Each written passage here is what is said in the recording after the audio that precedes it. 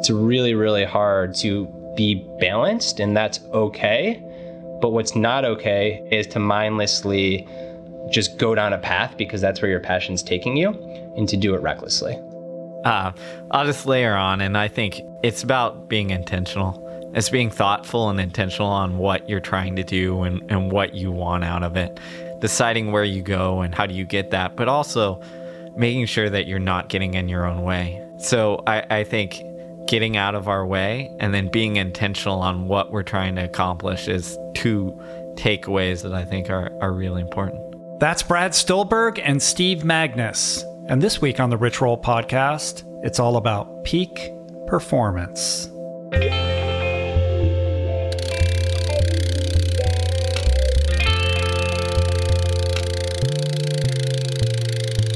The Rich Roll podcast.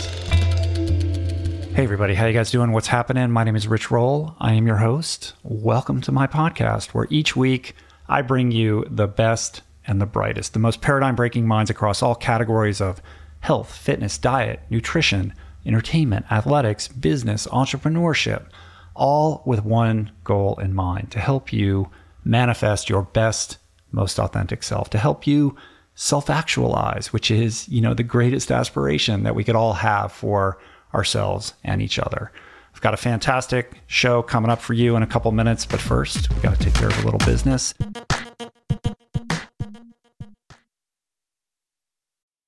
We're brought to you today by Magness.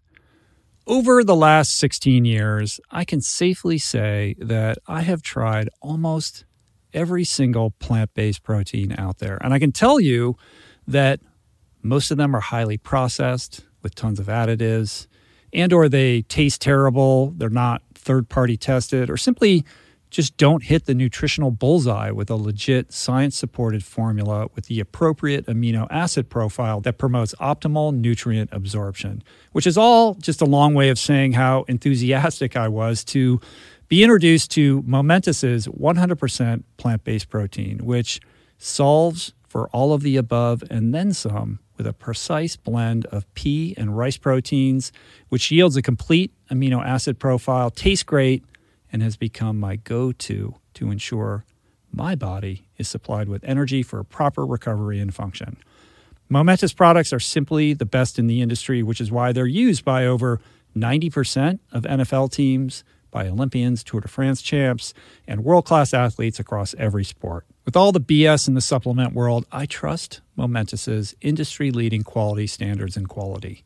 Try Magness for yourself by going to livemagness.com/richroll for 20% off plant-based protein and all of their top-of-the-line products. That's LIVEMOMENTOUS.com/richroll for 20% off.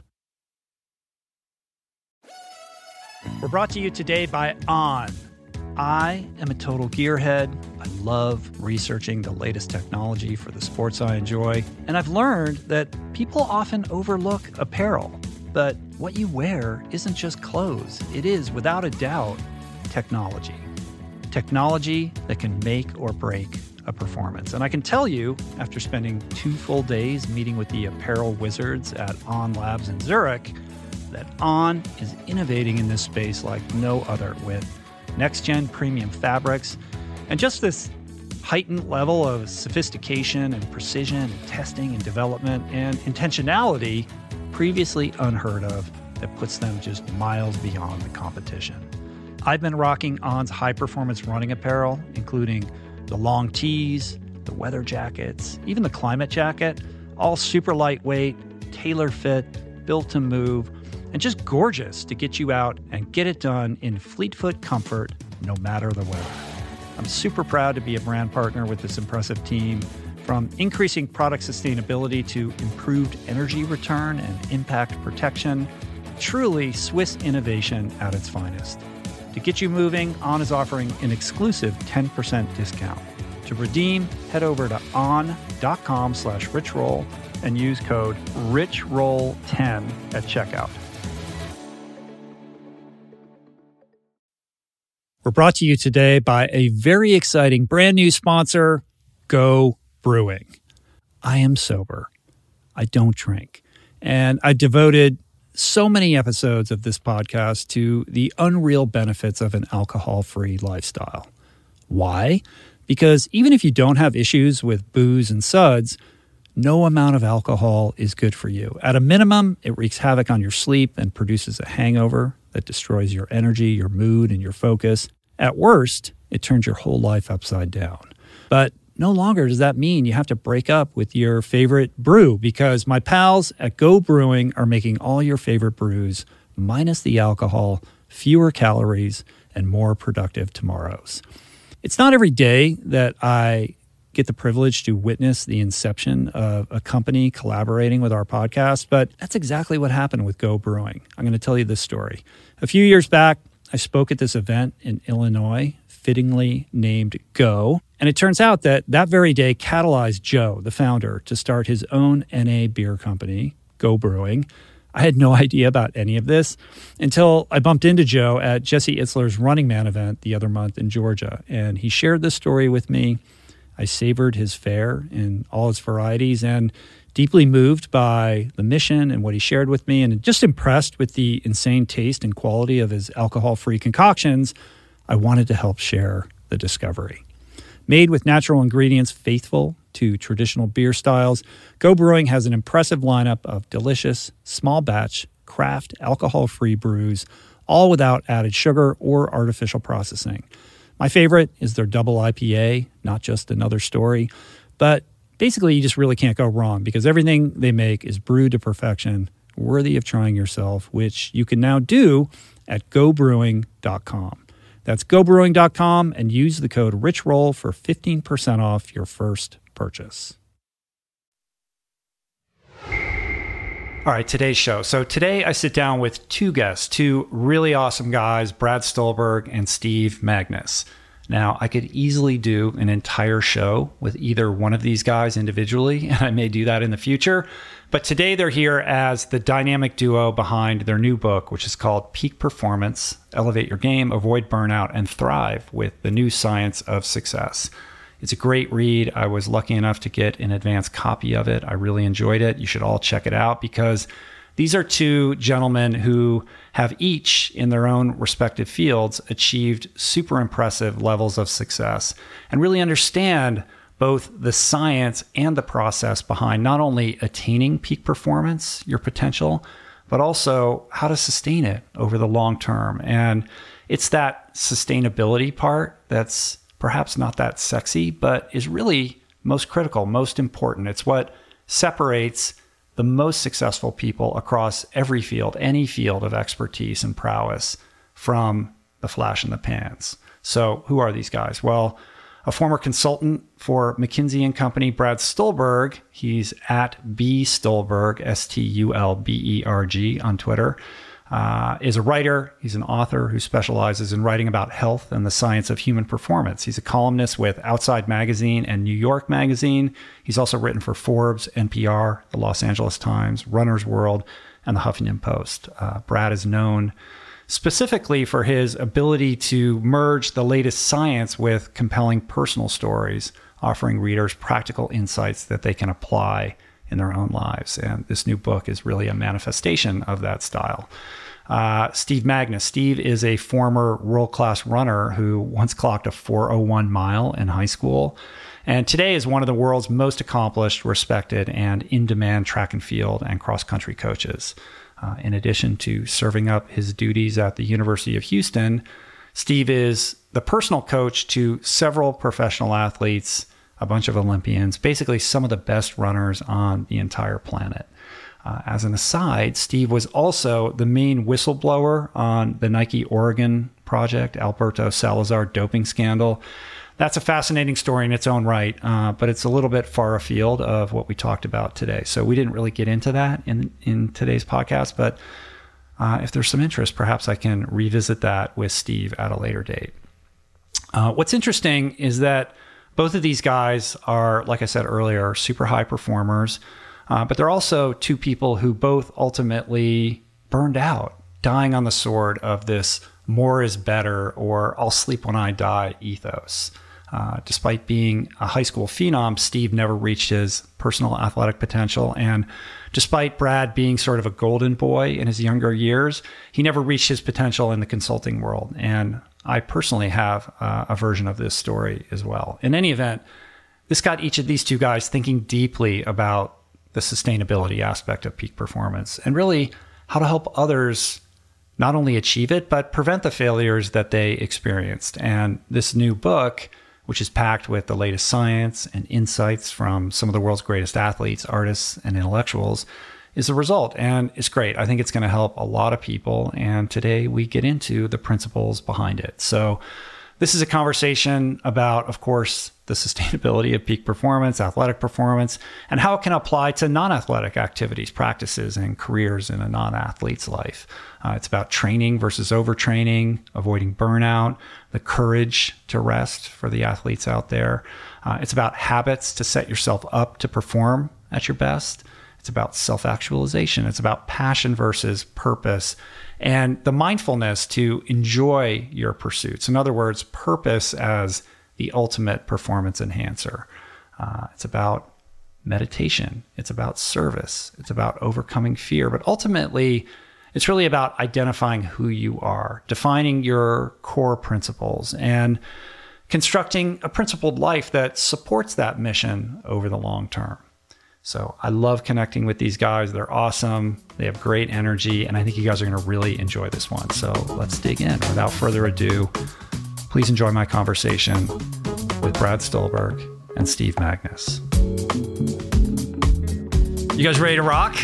Yeah. Let's do the podcast. All right. All let's right, do man. It. We're in a super sexy Marina Del Rey. What are we in? Like some kind of Holiday Inn situation here? I think it might be a double tree. Yeah, I feel like it's we're in like a CIA safe room, you know, like like some kind of weird Edward Snowden like situation here. Pull the blind shut. We're going to talk about this book. It's not out yet. So anyway, super great to meet you guys. I love the book. I'm excited to talk about all the good stuff in it about peak performance, athletic performance, basically, you know, self-actualization, which is, you know, the undercurring kind of theme behind all of this.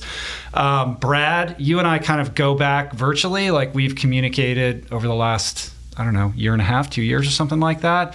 I've been following you for a while. I've shared your stuff in my roll call and retweeted your stuff. Steve, I know less about you, and I'm looking forward to learning more about you today. But I think maybe the best way to kind of kick off this discussion about peak performance is to contextualize it with your own personal stories in the way that you did in the book, which I thought was really great, like sort of sharing a little bit about how each of you have come into this sort of interest in this field. So whoever wants to go first. Yeah, I can start off. That's Brad, by the way. Yeah, we'll have to do some of that. Get the voices down, right? So this is Brad here. So coming out of undergraduate school, about 10 years ago, I took a job at a corporate consulting firm called McKinsey & Company. And super prestigious. Yeah, it's I don't know if prestigious is the right word, but it was a tough gig to get. And you got to be really smart. Thanks, Rich. That I know. It very quickly became all-consuming, and not so much because the work itself, but because of my relationship with the work. I just really, really, really struggled to turn it off. I kind of realized that I had a problem when I would be on the phone with my, at the time, girlfriend or my family, and even though I'm talking to them, I'm thinking about like the PowerPoint slides I'm working on or the Excel spreadsheet. Just struggled mightily to turn it off. And that was sustainable, and I performed well for a short period of time. Mm-hmm. But about a year and a half, 2 years in, I just started feeling burnt out, like emotions that I hadn't felt before. Just like, what am I doing here? Do I really want to be here? Is this sustainable? Is this the path that I want to be on? And to put it in perspective, I mean, you were working on high-level healthcare policy on behalf of the White House, right? We're talking like 1,600 pen, and you're running spreadsheets trying to figure out how to create or innovate on healthcare and make it work, right? So this is like big-time stuff. Yeah, it was definitely intense, for sure. So there wasn't much opportunity to rest and kick back, but there probably was more than I gave it. Right.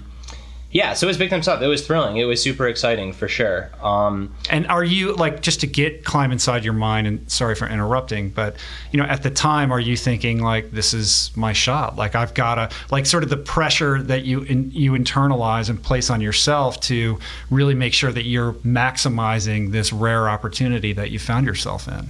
Yeah, I think so. That was definitely the case. I mean, I was like 22 or 23 at the time. So, I wonder if I'd feel the same way if I went back now. Mm-hmm. I think that there was a fair amount of ego that got caught up in too. Like, it felt really good to say that I was working on that stuff. Even if I was just saying it to myself, It was pretty validating. But again, you can say that to yourself and it can make you feel good, and you might get a nice little hit of a feel-good neurochemical in the moment. But repetitively, not sleeping, grinding, not being able to turn it off, not cultivating any kind of spiritual practice, just being purely in the work became pretty draining. And so how did that ultimately manifest itself? Do you end up just walking away from this career, or what happens? So I was fortunate to have a pivot point. The way that the firm operates is they encourage their consultants to go to graduate school. Mm-hmm. So I was encouraged to go to graduate school, and I did. I ended up studying public health, and it was in graduate school that I did some soul searching, and I kind of realized that perhaps the path to being a partner at this consulting firm wasn't for me. Mm-hmm. And again, it's not to say anything wrong against the consulting firm. I think McKinsey's a great place to work, and I think they do great work. It's just that I struggled. My fit for that job wasn't right. Right, I get that. But I think even maybe perhaps more importantly is this idea of reframing what the appropriate or sustainable or optimal path towards achieving whatever goal it is that you set for yourself, as opposed to, the burnout, work every waking minute kind of program that is, culturally reinforced. I mean, at that time, did you have the awareness to start rethinking that, or did that came in later? That came in later. All right, for sure. Okay, so we're going to get into all of that, but let's hear Steve's version of Brad's story. Yeah. I mean, it's funny. It is my own version of Brad's story. Only mine takes place in athletics. I think conceptualizing mine, it starts in high school. I was essentially a phenom.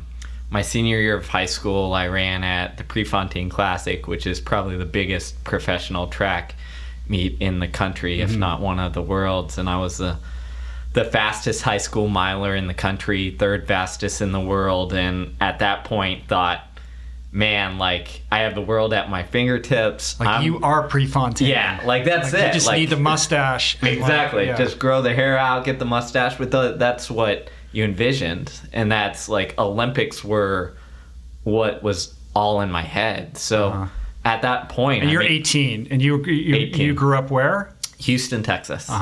So, and I was obsessive about it. Much like Brad said in his story that he was all about McKinsey and healthcare and stuff. I mean, I was running as a high school kid 100+ miles a week in the Houston heat and humidity. I was in bed at 9 p.m. I didn't do the social life high school thing. Like, I would skip my prom and all that stuff. Like, my parents hated me on vacations because I'd run 16, 17 miles a day and drive them nuts while they were trying to, tour around some vacation spot. And so you're at this meet, and this is where you're going to be able to put your wares on display for the world, right? And so what happens? So I ran the mile in 4 minutes and 1 second. So, and do you win this race? I did not, but because it was the best athletes in the world. It's not just high school; it's everybody. It's everyone. To give you an example, Bernard Lagat was there, who is, it's multiple-time world champion, Olympic medalist, and that things. And like, I was ahead of Alan Webb, who is the American record holder in the mile, until he came by me with maybe like 60 meters left in the race. So 4:01, which establishes you, does that make you the fastest high school miler in the country? Yes. In the world? It was third fastest in the world that year. And like sixth fastest high school all time, right? So superstar. Yeah. And like, you must have been stoked, right? Oh yeah. I mean, I was a little bit peeved that I didn't get under 4. Right. But I mean, I was stoked. I was on top of the world. As I said, I thought that. And you're a senior in high school. Yeah. I thought I was classic phenom. Like, I'm gonna go do anything that I want to in this sport. And then what happens? I never ran a step faster. Like, that is still my best mile I have ever run. I went to college, burned out. I did the exact thing that, I think anytime you struggle is I said, all right, I'm going to put my head down and do more. And I went from under 100 miles a week to 120 miles a week to, becoming more obsessive and compulsive on like training as hard as I could, because I thought the solution was put your head down, grind away, be tough, get it done. And all I did was keep digging that hole. Making it worse and worse and worse. Yeah, and the more tired you are and the worse that's happening, your solution is to then double down again. Exactly. Right. And that's all it was. My whole college career was going backwards every year as I doubled down and doubled down and doubled down. And so did you run throughout college? Yes. You were a glutton for punishment. I was. Yeah. I mean, I ran myself like by the end it was like, I was a walking zombie at some point. And at no point you have a coach who pulls you aside and says, listen, man, I know you're all up in your head about this, but like, we need to find a new way. No, I didn't. I mean, I was lucky in that I had some coaches who had done some great things as athletes, but normally, even at the college level, you're used to have to motivate athletes to do things. Yeah. And I was the kind of kid who, if you gave me free reins, I was going to push that edge as far as I could go training wise. Right. So no one was there to put the reins on and say, hey, like, stop doing this. Like, yeah, it's this idea that performance is a linear equation. Exactly. Right? And it's a function of how much work you put in and how much you're willing to sacrifice and dedicate yourself to. And should you do that, you will get the result that you seek. Exactly. And it becomes, really painful when you realize not only is that not working, it's moving you further and further away from your goal. Exactly. And as a young person without that much life experience, and it's hard to like have perspective enough or the confidence to step outside that unless you have some kind of mentor or coach who can like do that for you. Yeah, you're exactly right. Like, you don't have the knowledge or the perspective to do it. I mean, the best way I can describe it is like your vision kind of narrows and all you see is this, path forward of work harder until it eventually kind of all blows up in your face.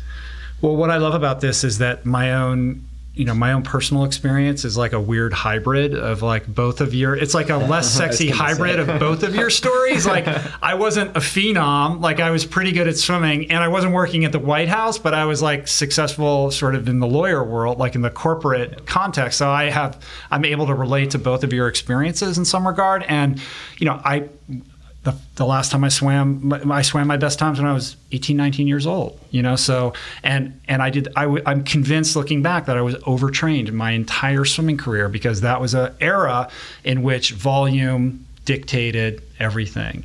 And I was a glutton for punishment, and I wasn't the most talented swimmer, but I realized early and often that if I was willing to put in more work than the guy next to me, that I was progressing more quickly. And, I swam the butterfly events, which were considered, that's where the people that liked punishment would go. And I would do ridiculous sets, and I got results. But then at a certain point, when you can only escalate that volume to a certain point before it becomes diminishing returns. And I think when you're 17, 18, you can absorb that level of volume and punishment, but at a certain point, it starts to work at cross purposes. And if you don't have another idea of where to go with it, you're digging your grave. And I walked around like a zombie through college, and then I started drinking, and then it got worse from there. But then I found myself in the corporate world, and I was, working those 70 or 80-hour weeks without any self-awareness to look at the people above me and say, do I even want that person's life? I just was like, this is what I'm supposed to be doing. And it took, a big shakeup in my life in order to like get me to look at it in a different perspective. But that's a long roundabout way of saying that I love what you guys are doing, and I think it's a beautiful kind of collaboration that you guys have created to bring your two different perspectives to this subject matter that I think is in great need of redress, especially in this culture that we find ourselves in which it's there's this heightened sense of like, you got to hustle, and sleep is for the weak, and all that kind of stuff. It's like we got to find a sustainable path towards success. So, tell me, how you conceptualize peak performance. Like, how do you define it? What does it mean to you? And what have you learned through not just your own life experience, but the research that you guys have put together and put into this book? So, Brad here. I would say that how I would define peak performance is sustainably getting the most out of yourself and feeling good about it.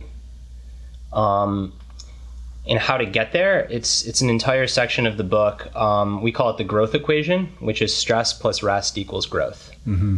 And I think that's the big secret. And that's it. Yeah. That's the secret. And I think that, Rich, what you were alluding to is that society pushes us to really focus on the stress part of that equation, but not so much on how to temper that and manage it and follow it up with enough rest to elicit growth. And when I say stress, I don't mean stress as in like fighting with your spouse or even like being anxious about your boss. I'm using the word more scientifically, like a stimulus. So the stimulus in swimming might be to log that 75K week. The stimulus in a more intellectual pursuit might be to really, really grind and work hard on solving a problem. And that's all good. You need to do that to grow. You want to take on challenges. You want to get outside of your comfort zone. But if you don't insert periods of rest and recuperation, rather than grow, you get injured, you burn out. I mean, just think about lifting a muscle or lifting a weight with your bicep muscle. And if you pick up way too much weight, you're going to tear your bicep. If you lift weight nonstop all day, you're going to fatigue and your muscle will literally burn out. If you don't pick up enough weight or you pick up hardly any weight, nothing's going to happen. So you need to find the right weight, do it to a point that is stressful enough to stimulate some growth, but then follow that up with rest. Mm-hmm. And we learned that applies, I hesitate to use the word universally because there are always exceptions, but that equation applied pretty broadly as we reported out across great performers in various fields. It's super interesting. I mean, any, runners, swimmers, triathletes, they are pretty well versed in this idea of, stress and rest and the periodization of training, and this idea that you have periods of intense work and then periods of overemphasized rest, and this is the process of how you get better over time. And I think even on a fundamental level, like a lot of athletes don't understand that you don't get better during the training, you get better in the period in between the training sessions. Right. Just that like basic concept alone is like, oh wow, like I never thought about that. It's so true, but I've never, like, until your book broached the subject, like I had never really conceptualized that idea applying to anything outside of sport, like the idea that it applies intellectually. And of course it makes sense. Like you hear stories of these great thinkers and artists who were sort of deemed lazy, and perhaps they were just in their rest phase, in between their work phase, where that kind of creativity percolates up. And you talk about that in the book, like when do you have that sort of light bulb moment or that creative impulse? Like it doesn't happen when you're grinding. It happens when you're at rest. Yeah, in the shower or when you're on a walk through the woods. Exactly. So, maybe like let's talk a little bit about like the nuts and bolts of this, though. Like I can understand that intellectually, but let's say somebody's just, first of all, like why should we even care about peak performance? Like, is this important? Like, what if I just want to go to work and go home and be happy? Well, I think the part of I envy you. Yeah. I think the part of it is it's peak performance defined for each individual, and you get to like define what that is and that's dependent on what your goal and all that is. And I think there's a couple misnomers in it, in the sense that when we say like peak performance, we mean not only like what you can do, but it's what you want to do, and you kind of create those parameters around things. So I would say that that's number one. Number two on why you should care about this stuff is because it's sustainable. Like, it's really easy to work really hard. Mm-hmm. People think, oh, it's really tough to go grind away and get all the work done and work the 80 hours weeks. No, like, anybody can do that if they're motivated and they choose to, but eventually it's going to catch up to you. Right. And like what we're conceptualizing around peak performance is how to maybe reach the levels that I did as an athlete or Brad did in the corporate career, but to be able to be comfortable with that and do it for not only, 2 years, but 10, 15, 20, 30, however long you want to, and give you the choice and the power to decide that versus like having this burnout decision like forced upon you. Yeah, it's tricky.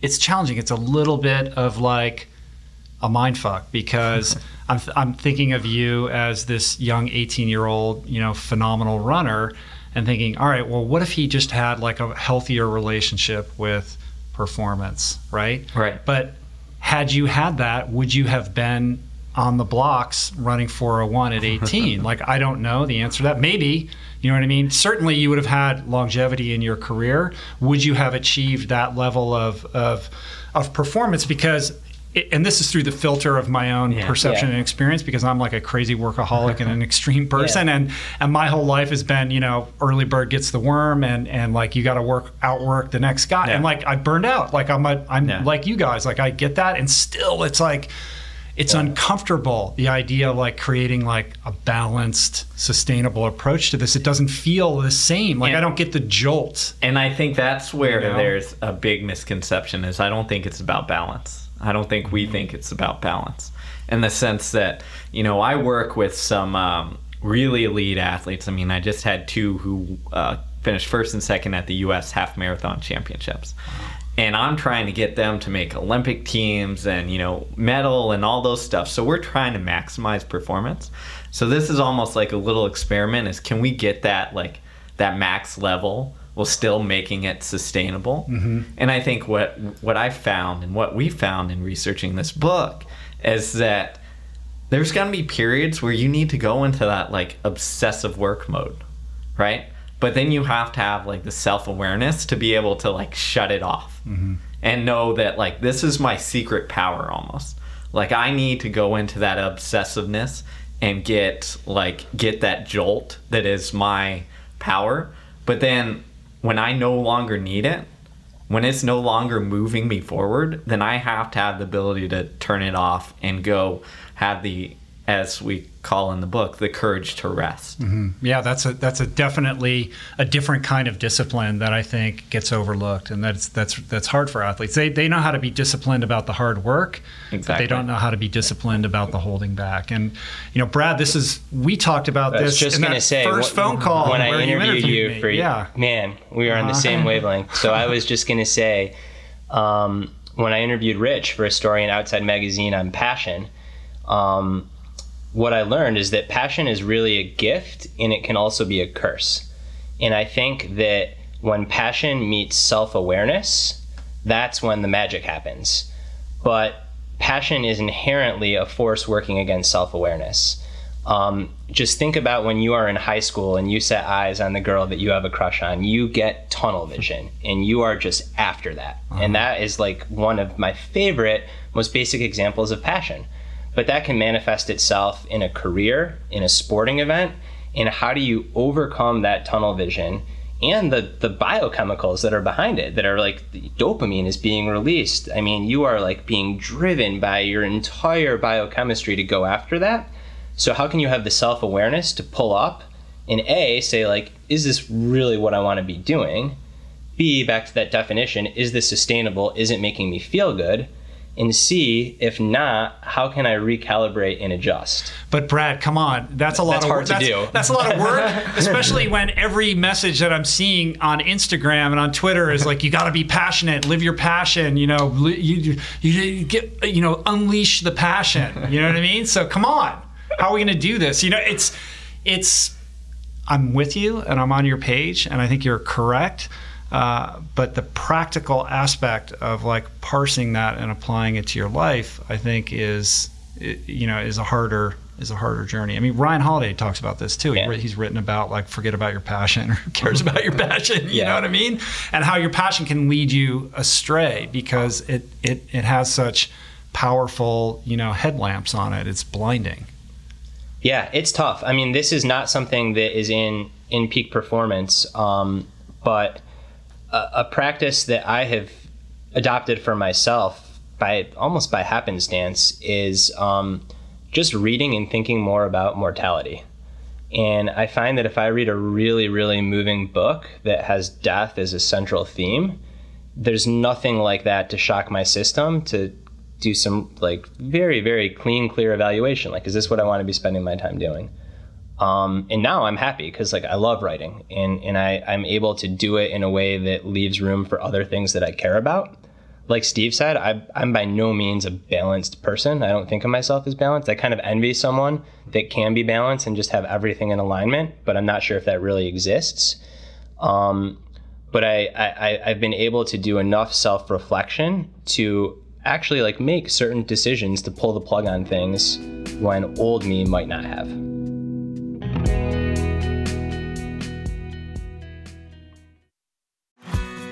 We're brought to you today by Recovery.com. I've been in recovery for a long time. It's not hyperbolic to say that I owe everything good in my life to sobriety. And it all began with treatment, an experience that I had that quite literally saved my life. And in the many years since, I've in turn helped many suffering addicts and their loved ones find treatment. And with that, I know all too well just how confusing and how overwhelming and how challenging it can be to find the right place and the right level of care, especially because, unfortunately, not all treatment resources adhere to ethical practices. It's a real problem, a problem I'm now happy and proud to share has been solved by the people at Recovery.com, who created an online support portal designed to guide, to support, and empower you to find the ideal level of care tailored to your personal needs. They've partnered with the best global behavioral health providers to cover the full spectrum of behavioral health disorders, including substance use disorders, depression, anxiety, eating disorders, gambling addictions, and more. Navigating their site is simple. Search by insurance coverage, location, treatment type, you name it. Plus, you can read reviews from former patients to help you decide. Whether you're a busy exec, a parent of a struggling teen, or battling addiction yourself, I feel you. I empathize with you. I really do. And they have treatment options for you. Life in recovery is wonderful, and Recovery.com is your partner in starting that journey. When you or a loved one need help, go to Recovery.com and take the first step towards recovery. To find the best treatment option for you or a loved one, again, go to Recovery.com. Meditation has been a recurring theme on this podcast dating back to its beginnings. And in conversation, always leads people to asking me about the best way to begin. There are no shortage of modalities, of resources, and apps available. I have experience with many of them, but my mainstay, I have to say, the one that I have found most useful is Waking Up. It's this unique treasure trove of wisdom that has become so important to my daily routine that the app finds itself right in the dock of my phone for immediate fingertip access. Beyond its robust catalog of daily meditations, it's also this extraordinary library of mindfulness resources that go well beyond the strictures of meditation, with courses on stoicism, cognitive behavioral therapy, time management, procrastination, as well as thoughtful conversations with leading scholars on everything from psychedelics to happiness. It really is one of the most worthy investments you can make in yourself. And listeners of the show can get 30 days to try Waking Up for free. Plus, you'll save $30 on the in-app price. If price is a concern, Waking Up offers the app for free, astonishingly for anyone who can't afford it. You can find the links on their website to get a full scholarship right now. Just go to wakingup.com/richroll to start your free month today.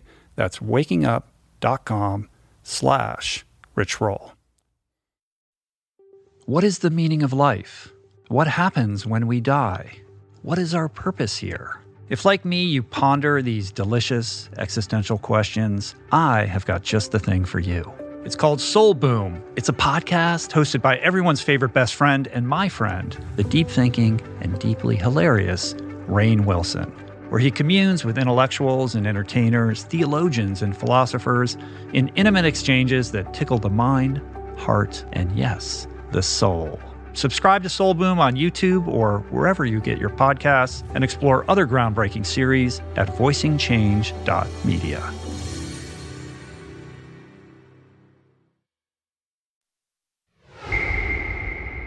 I should say that, you say you're not balanced, and I'm interested, when you said that, I was thinking about how prolific you are, because you churn out like a lot of articles compared to, the average journalist, magazine journalist. I mean, you're writing, it seems like you're just coming out with stuff all the time. So is that a reflection of you doing that, what Steve was talking about, like going into the intense hole and cranking it out and then coming back out again? Yeah, and I've really made a practice of what I preach, I guess. So I try to follow that growth equation, stress plus rest equals growth. So I'll go into the hole. We talk about this in the book. I try to chunk my day into blocks of between 60 and 90 minutes of deep focus, and then I'll come out of that. I mean, you've written, I don't know what your process is, but a lot of prolific writers will adopt such a process. And then I'll come out of it. So while I'm not balanced in the sense that I write, I run, and I love my wife, and I'm probably not a good friend, I might not be the best family member. Yeah. So I still wouldn't say that I'm balanced, but in the things that I do them in a way that's sustainable. Whereas old me, like more Twitter followers, more articles, dopamine, I would write myself into the ground. Right. So you're apportioning your energy in between the things that are most important to you in your life. Yes. Right. And I think you're hitting on something that is nuanced, but really important, which, again, maybe we're hitting a broken record. Like, it's not about balance. It's about deciding what is important to you and then going all in a way that allows you to go all in for a long time. And I think a lot of it is like about knowing how much energy you have to give and what's sustainable. And I think actually the writing of this book was a great example. I mean, we finished this thing in 3 months, maybe? Less time than that. It was we would do that. We would be like obsessive about it for, a couple hours and then like walk away and do something else and then come back obsessive about it. And we had this, we followed what was in the book essentially of like when to stress and when to rest. But then there would be periods. I mean, Brad lives in California. I'm in Texas. There would be periods when we were together for like 3 or 4 days, and it would just be like, hammer it home full on, because we know we have this specific block, and if we it's like doing a really hard workout. If we need to go over the edge, then this is the time to just go over the edge, and once we're done, we'll take some time, come back out of it, and make sure we rest and recover. So the book was a great example and also forcing us to practice what we preach. All right, so we have the stress and we have the rest for growth. Let's talk about the next phase, which is the priming, right? You talk about this in the second sort of section of the book. So what does that mean? Yeah, I think it's all about setting yourself up for performance. And that, whether that performance is running a race or writing a book or giving a speech, is what we found is that regardless of what the performer was doing, is they would do things intentionally, set up routines so that they were at their best or gave them their best shot to perform on that given day. And what that means is the favorite example I like to give is we talked to a drummer who was Taylor Swift's drummer named Matt Billingsley, and we just said, hey, I don't know anything about music, I don't know anything about drums, walk us through your process when you're about to perform in front of 80,000 people. And he starts walking us through how he gets ready for the drums and how he does various exercises and stuff. And I'm waiting the whole time to hear him say, and then I pick up my drums and I go through things. But he just kept walking. He's then I do arm swings, and then I do these stretches, and then I get my mind right, and then the show starts. And I'm like, you didn't talk about throwing.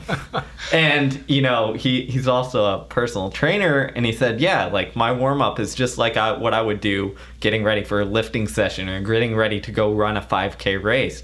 Because he said, I need to warm up my body, and then I use that to warm up my mind to put me in the space that I need to. And I think regardless of whether you're sitting down at your desk to go write, great writers set themselves up and set their entire environment and the routine up so that when they need to write, then they're going to write. It's not haphazard. Yeah, I think it's universal across anybody who's a high performer in whatever field they're in. They have a routine that they stick to, and that routine is going to vary wildly. But they're conscious and they're mindful about their approach leading up to it. Let's say they're pitching a venture capitalist on their startup, or it doesn't matter what it is. But it's interesting how these examples so often root back in athletics, because that's the one discipline where there's actually some thought that goes into the benefits of that. Like, athletes practice this, across every sport, and yet it's so, it really doesn't spill over into other areas of culture and performance. During the writing of this book, I wrote out of one coffee shop at the same time of day with the same coffee on a computer that I only used for writing the book. What do they call that? Like the computers that are like cut off from the internet? Like they're called like gray boxed or something like that? Yeah, that was me. Back to the Snowden I was just thinking that. We're back in the CIA room on my computer that no one else can access. Unhackable. Totally. But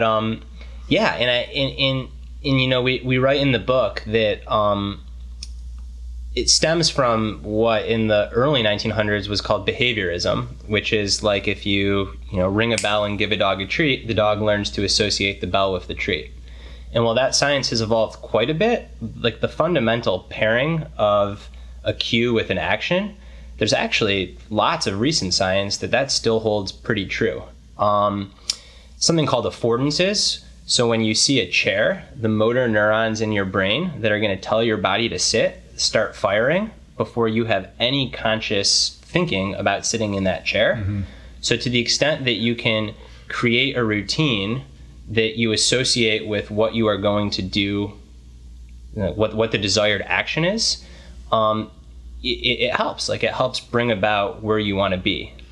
Yeah, you're sort of reaffirming like a habit or a pattern in your brain, and you're removing decision fatigue because there's that association. And so it's almost like a Stoic Spartan sort of approach. Like I read that like Jonathan Franzen moved up to Santa Cruz and he rented some crappy room that was just terrible, and just had like a wooden desk and an uncomfortable chair and nothing else in the entire room, just to remove every single distraction, to make it impossible to avoid doing the one thing that every fiber in your body is going to resist doing.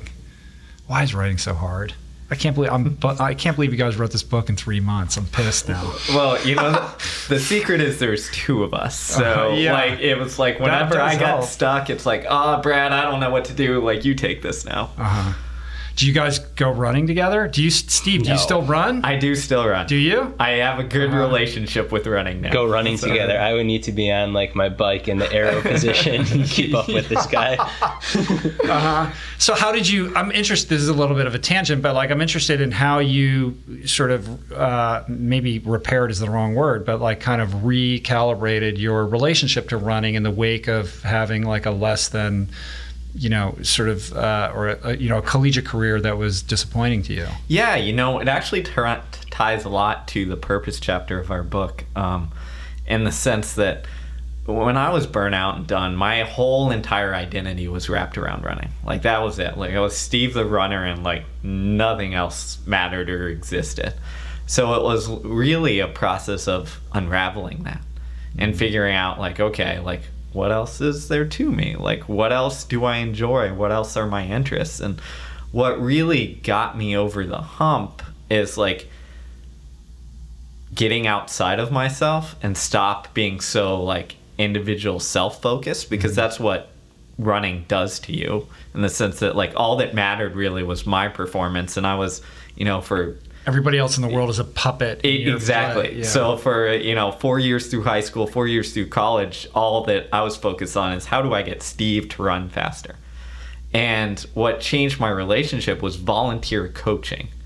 And all of a sudden my perspective changed because now it's not me. Mm-hmm. It's 35 high school kids who have various levels of talent and love of the sport. And it's like, okay, how do I help them? So it was really getting away from myself and helping others realize what is good about this sport that reminded me of that's why I started in the first place. That's why I fell in love with it. That's exactly what Anthony Irvin told me about his relationship with swimming and what got him to come back. Service, getting outside of yourself. And it's a theme as old as time, and you hear it everywhere you go. I'm a long time in recovery, and it's a big theme of recovery, right? Like you devote your life service, you put that first ahead of everything else, and your life gets better. And it's so you're just like, what? How does that make sense? That's not on my agenda, you know what I mean? But my experience and the experience of everybody I've ever seen truly practice this is their life expands in direct proportion to the extent that they are of service to others. I couldn't agree more. And I think that to the extent that you can make yourself a coach, make yourself a coach.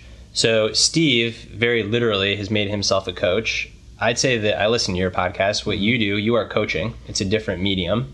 And in the way that I write, I am trying to coach too. And I think that it, like Steve said, when you get outside of yourself like that, paradoxically, it gives you more self-awareness. So not only does it feel good to be helping other people, but I think it's easier to kind of step back and be like, am I doing this right? Mm-hmm. When the beneficiary on the other end isn't yourself, but someone else. I think the idea of service I agree. Thank you for that. I think the idea of service gets confused or conflated with this idea that you're going to be serving soup at the soup kitchen to the homeless. And it can be that, and that's great, but it can be something as simple as, saying something nice to the cashier at Ralph's or just making yourself available to help, or calling up a friend who's having a hard time, and I think a lot of people think, well, I don't really have that much to give. I'm not an expert in anything. There's nothing that I can coach, but I think we all have life experience, and there are always people that are further down the ladder in some regard who could benefit from a helping hand. And more than that, I think it's just about stepping into that mindset.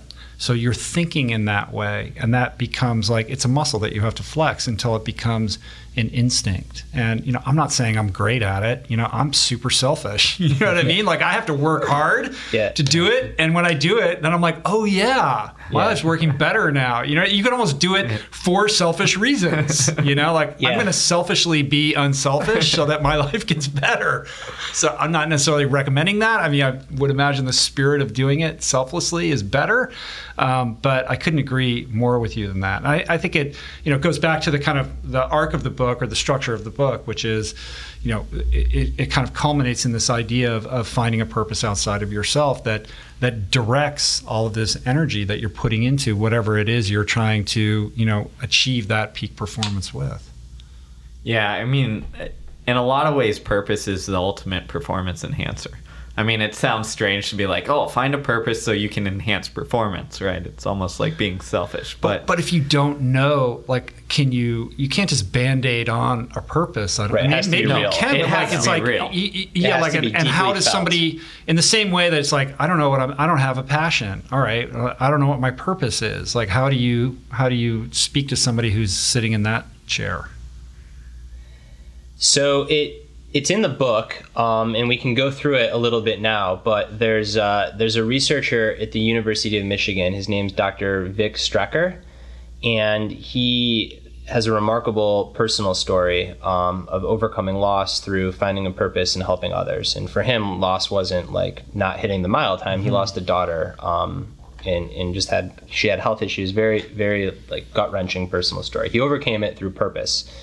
And he didn't used to study purpose, but he saw what having this self-transcending purpose did for himself, and he redirected his academic career into studying purpose. And he's actually developed an evidence-based process to help individuals come to a purpose. And it works. And so what is that process? So the process begins with identifying your core values. And those core values can be things like creativity, community, intellectualism, athleticism. I think that I'd have to look in the book, but I'm pretty sure he defines them as like the things that are your North Stars, your guiding principles that you hold most dearly. And most people, if you give them some time to think about it, can come up with a couple of core values. Then the second step would be to personalize those core values. So what does creativity mean to you? What does community mean to you? And then you go through this process of personalizing your core values. Eventually you rank them. And at the end, it's only like a 20-minute process of this. And again, it can be 20 minutes. It can also be a lifetime. But at the end of this process, you are asked to reflect on your core values, how you personalize them, how you rank them, the relationship with each other, and then come to a purpose statement. I went through this exercise when Dr. Strecker had first introduced this process, and I had no clue really like what my purpose was. And I came out with cultivate positive energy and share it, which I would not have done on my own. But now that is like on a little sticky note on my mirror. And I think that, I mean, whether or not I'm a better performer for it, it's arguable, but I feel better, and it's a nice reminder. Like, okay, like what am I going to do today? It's also wide open. I mean, that, you can express that in, countless ways, right? So it's not pigeonholing you into one specific thing. Like my purpose is to, whatever, save the tigers or something like that. You know what I mean? Like it's adaptable. Yes. I think a lot of people get too specific on like passion and purpose, and they think I need this one tiny thing and I'm going to do only this. And I think what this process does is it gets you to think about it and become self-aware about it and ask the questions that most of the time you don't. Because when people don't have like a purpose or haven't thought about it, when they get asked that question, they almost go to this default like, oh, that's too big of a question for me to think about. I don't want to go there. And what this does is it breaks it down simple enough so that you can kind of get a better understanding of what you're looking for. But then on the other hand, it's like we just said, is it doesn't narrow it down into saying like my purpose is to run the fastest mile that I ever can, right? It gives you this broad understanding, this broad statement that can apply in multiple places in your life. It's also not unrelated to goal setting, which is another area that I want to explore with you guys. Like the idea of purpose and goals are sort of bedfellows in certain respects. And I'm still kind of sitting in the chair of the guy who's like, I don't know what I'm passionate about. I don't know what my purpose is. And I think, look, I'm doing that because I think that's most people, honestly. And I think it creates a paralysis because until they're waiting to get struck by lightning to have this epiphany before they make a move, right? As opposed to if you could have a general sense of cultivating positive energy, whatever, like some even if it's the most vaguest notion of what your purpose is, at least it's something to then take an action on. And I think this also gets into like getting comfortable with the uncomfortable, which is another thing you guys talk about, like taking an action without having to know where that's going to lead you. It doesn't have to be anchored to a goal, but it has to be there has to be a doing. You know what I mean? There has to be an implementation of that idea into a specific action. Yeah, one of the examples that I can give is when I work with my college team is a lot of times before like big races, we talk about purpose and goals. And, in the past, before, understanding all this stuff and researching, we would have individual goals of, I want to place top 5 or run this time in the 5K or whatever. And it works okay, right? There's benefits to that kind of goal setting. But what we've shifted more to is like, as a team, like what is our purpose as a team? What do we want people to know about us when we cross the line? And sometimes it's as simple as like, we want to be the guys that are underdogs who don't expect to run well, but when they look at us crossing the line, they know that we gave everything we got. And that's as simple as that. And that works really powerful because it takes them away from like all that matters is like how I do.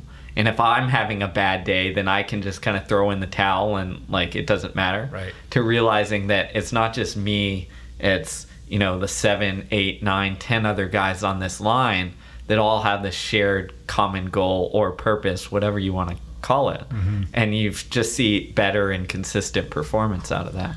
Right, because it transcends the individual performer, right? Yeah.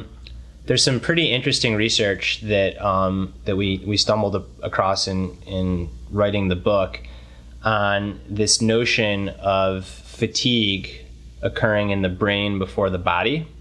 And if you think about this in evolutionary terms, it makes a lot of sense because your brain is protecting your literal self. And when you're out and you feel pain, that's the brain telling the body, whoa, you might hurt yourself, like let's pull back.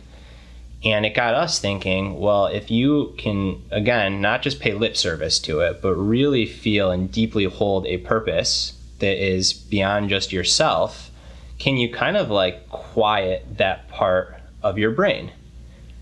The answer is it would be very hard to do such a study to show that is in fact the case.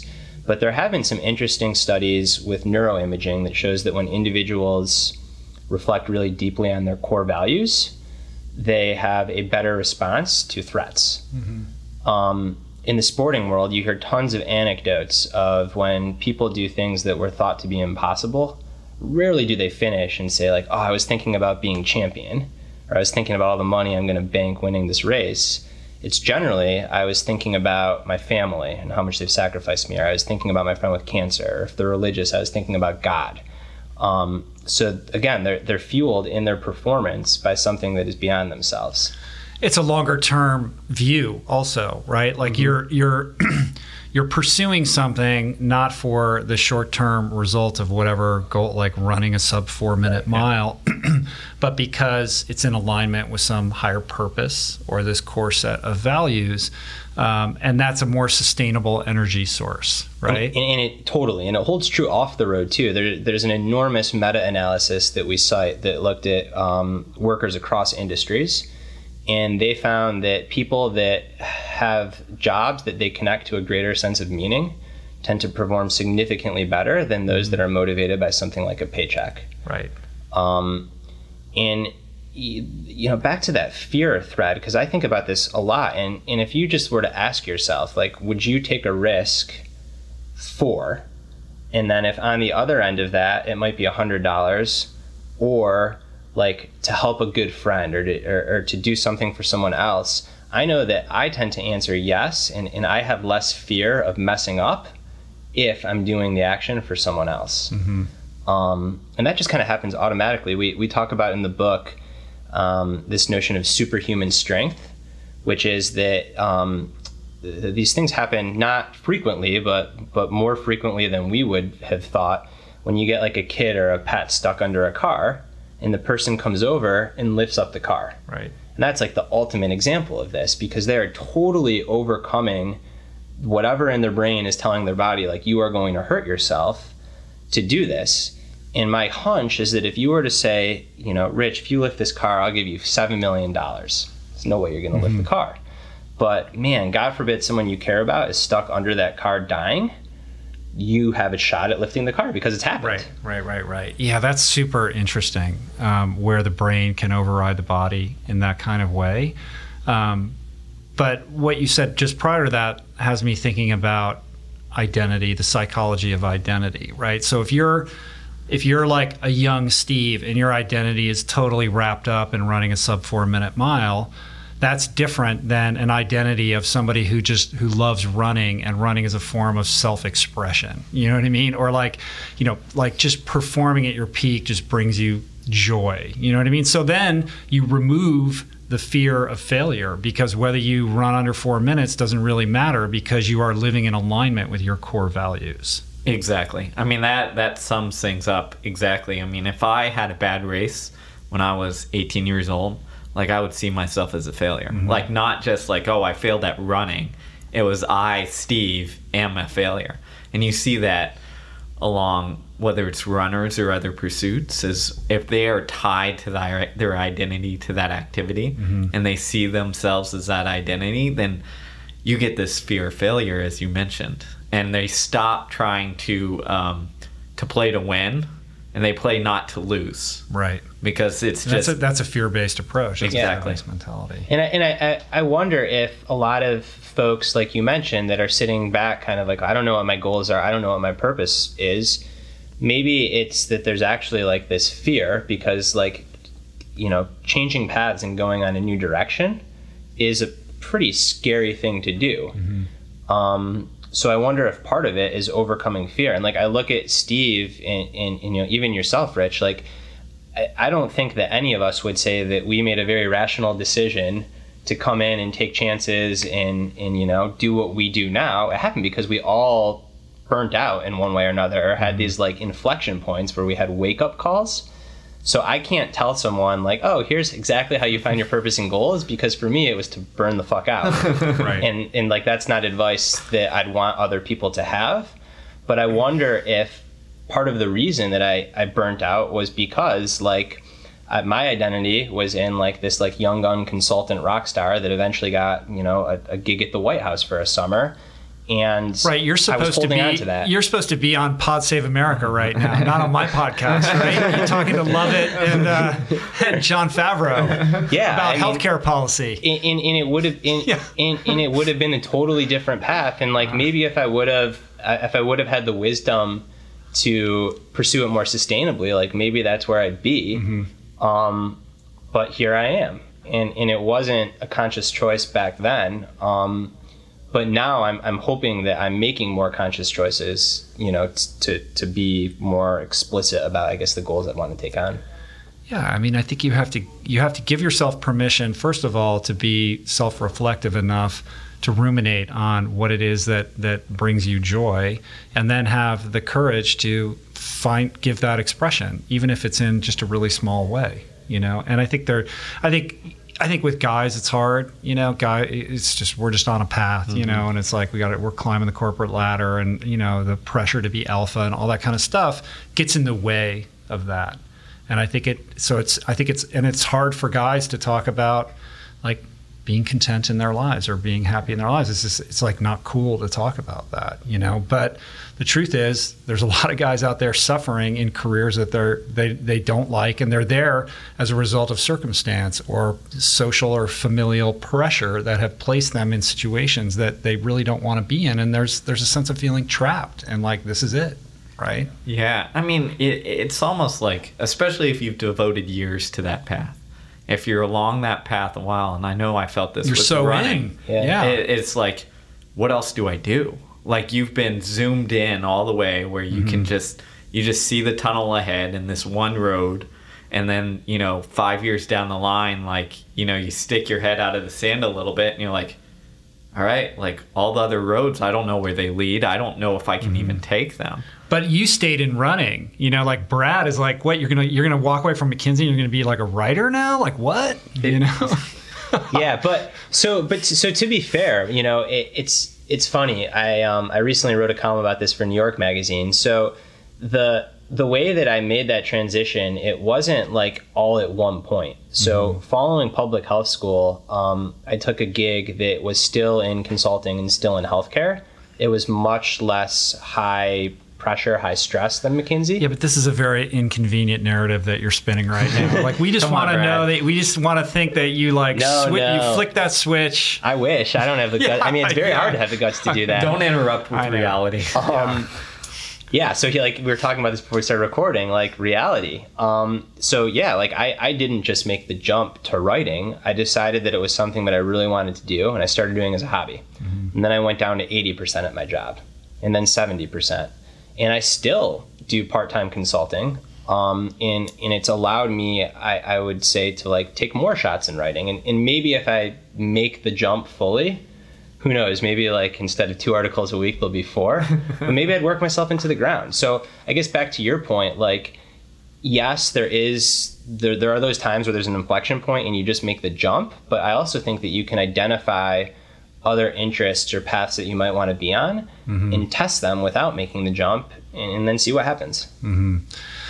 Yeah, I mean, I like that because it's incredibly sensible. You know what I mean? It does. It's a counterpoint to that, that internet meme of like, follow your passion and everything else be gone. You know what I mean? And it's like, life's more complicated than that, and it's more nuanced than that. And, it doesn't necessarily mean quit your job. It means like, taking those tiny steps and not knowing where they're going to lead and having faith that it's going to, set you on some kind of trajectory where more will be revealed. There's a study that showed that entrepreneurs that started their venture while still holding on to their current job were more successful than entrepreneurs that leapt all the way in. Exactly. Interesting. And the researchers speculated that this is like in the Harvard Business Review, so this is like corporate world stuff, and I guess a lot of these entrepreneurs were probably starting new startup ventures. The researchers speculated that because they had something safe on one end,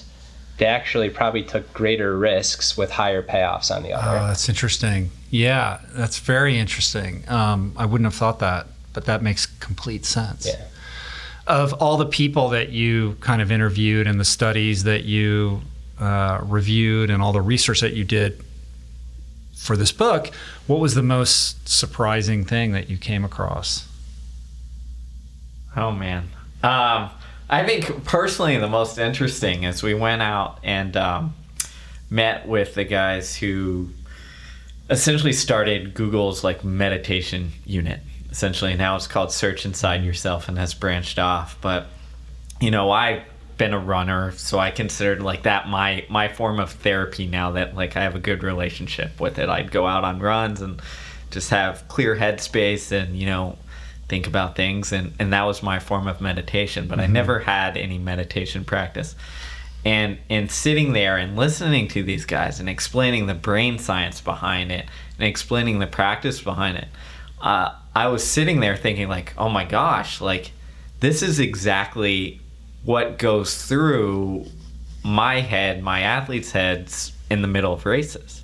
In the sense that what they explained meditation was, or one of the benefits of it is that when you have like an intrusive thought or a stress response, right? It either goes stress to straight reaction where you have emotional reaction from it. And what meditation allows you to do is have space between that, like, and have space to make a decision. And with myself and my runners that I coach, is what we've always talked about is when that point in a race comes and you're really hurting and like you have that almost like that freak out moment where you're like, I can't do this and I'm just going to slow down and forget about it. And a lot of times when you choose that like slow path and just like, I'm going to back off, it's because like instant stress, because like I can't do this, those thoughts going crazy in my head leads to instant like emotional response. And what we talk about is having a calm conversation, which is creating space in between that, where you can almost like rationally talk yourself out of it and like not out of it, but like accept it and be like, yeah, this hurts, but it's supposed to hurt. Like, this isn't necessarily bad. This is how it's supposed to be. So I'm going to do the best that I can within it. And I think like that connecting like these two very different worlds that I wouldn't have put together was really like an aha moment for myself. Yeah, the implementation of the meditation and mindfulness programs at Google were really a reaction to like recognizing the fact that they have these coders there that are just going to work, until they drop dead. And that if they wanted to create, some sustainability around the employment of these brilliant people, they were going to have to figure out a way to take care of them, right? And really that space that you talk about is like a superpower, because even if it's just a microsecond where you have enough awareness to make a conscious decision about how you're going to respond as opposed to react in a given scenario, that can change your life, if you're doing that on a micro basis, like a million times a day. Like, it really becomes like a very, very powerful thing. Yeah, exactly. I mean, that's it. It drove me to start my own meditation practice in addition to running. So I think that is like, again, a very mind-opening thing for me, because it's, if you don't dive deep into it, you think like, oh, okay, meditation, like I get that, like it's kind of new agey, but like I get it behind it. But once you like experience that, like just, you know, as you said, microsecond of space, it gives you that moment to pause and have almost that awareness to almost like choose your path, instead of just being this reactive being who just like, this happens, like here's my emotions, I'm going that way.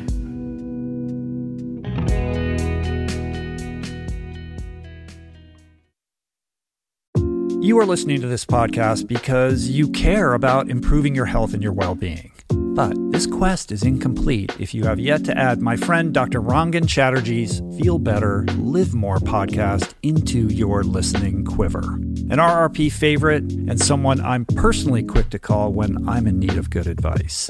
From nutrition to mindset, fitness, and relationships, each episode is packed with the tools you need to become the architect of your health.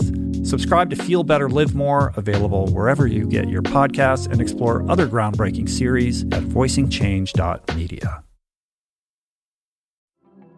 There are certain rare people who have a powerful voice and know how to use it. My friend Amanda de Cadenet is one such human. The podcast is called The Conversation because it is the conversation, a groundbreaking series of raw and honest exchanges on the issues that matter most: mental health, sex, politics, ambition, gender roles, and more. Listen to The Conversation wherever you get your podcasts and explore other groundbreaking series at voicingchange.media.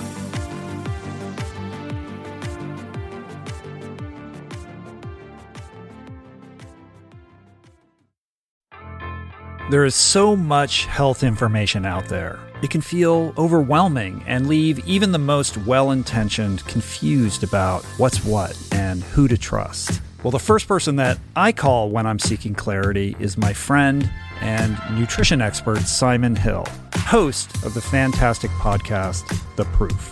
Each week, Simon matches wits with brilliant scientists, translating their evidence-based insights into actionable tools for better well-being. Subscribe to The Proof, available wherever you get your podcasts, and explore other groundbreaking series at voicingchange.media.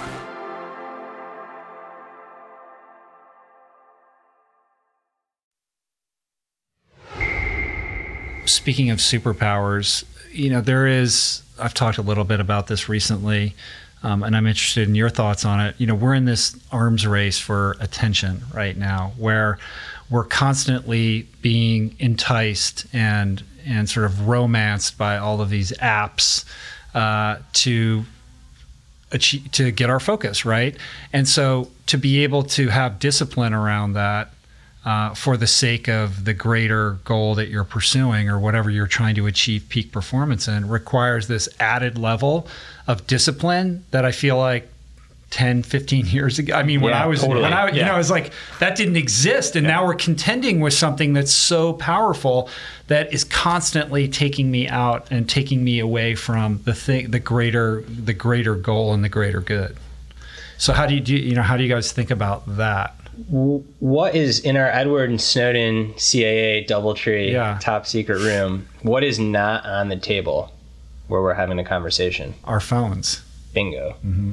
So what we learned is that it is a futile effort to try to resist the temptation of your phone or whatever other device is there that connects you to the world, and that to think that you have the discipline to do so is almost always going to be a fool's errand, and that the best bet is just to remove the phone or whatever that device is that's connecting you to the world literally from your sight altogether. Mm-hmm. We came across research that showed that simply having a phone on the table, even if it was turned off and isn't yours, interferes with your ability to think clearly, to be creative, to problem solve. Because you're just looking at it and like, when can I look at it? Yes, totally. Yeah. I mean, your mind, like literally, if they've tracked this, like your brain, if there's a phone there, has like part of it that's like processing, like phone there, like expect ring, expect buzz, even if it's not your own. Yeah. So you'll have things like phantom rings where you'll feel your phone vibrate, and then you go down to check your phone and you don't have it in your pocket. Right. I'm wearing like a Garmin watch, and it's Bluetooth connected to my phone, and every once in a while it like vibrates, but sometimes I imagine it's vibrating. Yeah, like, I don't know if you've had that, and it's exactly. like I felt like it was, and I look at, and I just like impulsively like look at it, and I'm like, this is insanity. It's not just you. I want to say, maybe I'd have to look at the book to be sure, but I think researchers from University of Wisconsin-Madison found that phantom vibrations, like the majority of college students now feel them. Really? I had no idea that was a thing. I thought I was being oversensitive or something like that. No. It's your brain adapting to a habit, right? You're used to like that vibration, so it will almost predict that it's going to happen at times wrongly, and you'll just feel that sensation. Go ahead, sorry. I was going to say, I'm forgetting his name now. It's Tristan something. He was on Sam Harris's podcast recently, and he was on 60 Minutes, but he's like an ex-Googler, I think, who... He's teaming up with Ariana Huffington, I think, now, right? Yeah, and he's created this nonprofit that's all about like sort of educating people on... Because he understands how they sort of, bake the bread in terms of creating that addictive response that makes it impossible to not, sort of impulsively be using these devices in that unhealthy way. It's like going to the casino. I mean, we write in the book, if you think about your favorite app, odds are you are scrolling down or scrolling to the right, seeing a little ball, which is the slot machine doing its thing, and then having a potential reward, which is a retweet or a like or a Facebook message. And what we argue in the book is that those potential rewards are as meaningful, if not more meaningful, than winning money, because that is like a validation that you exist in the world and you are important. Like, what is a more enticing reward than that? Right. So it's really hard. Especially for Steve, who's struggling with his identity post 401. That's right. I'm just on the phone. I know. Please, someone like me. But look, Brad, you have a pronounced presence, especially on Twitter.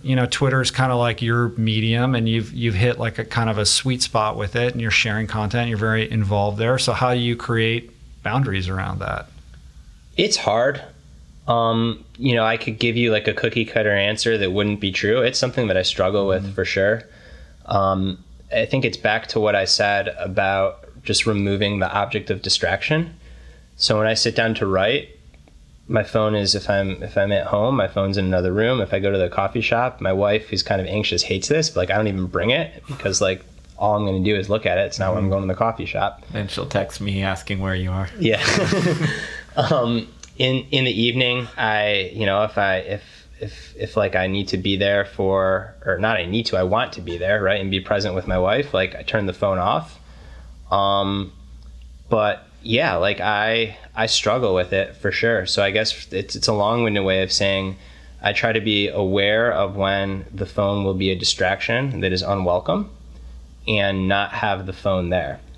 Now, before we like go down this road of just bashing technology in phones and especially Twitter, there's a lot of good. I met both of you on Twitter. Right. Yeah. So I have to always balance that always comes in. That's the little guy on the other shoulder who's like, listen, man, this is how like you get to do what you do. Like my whole like living is sort of, a result of the online community. So in some sense, like I have to embrace that, but you not at the sort of cost of everything else. Right, and it's like I think that there's a huge gray area finding out a healthy relationship with your phone and with these devices.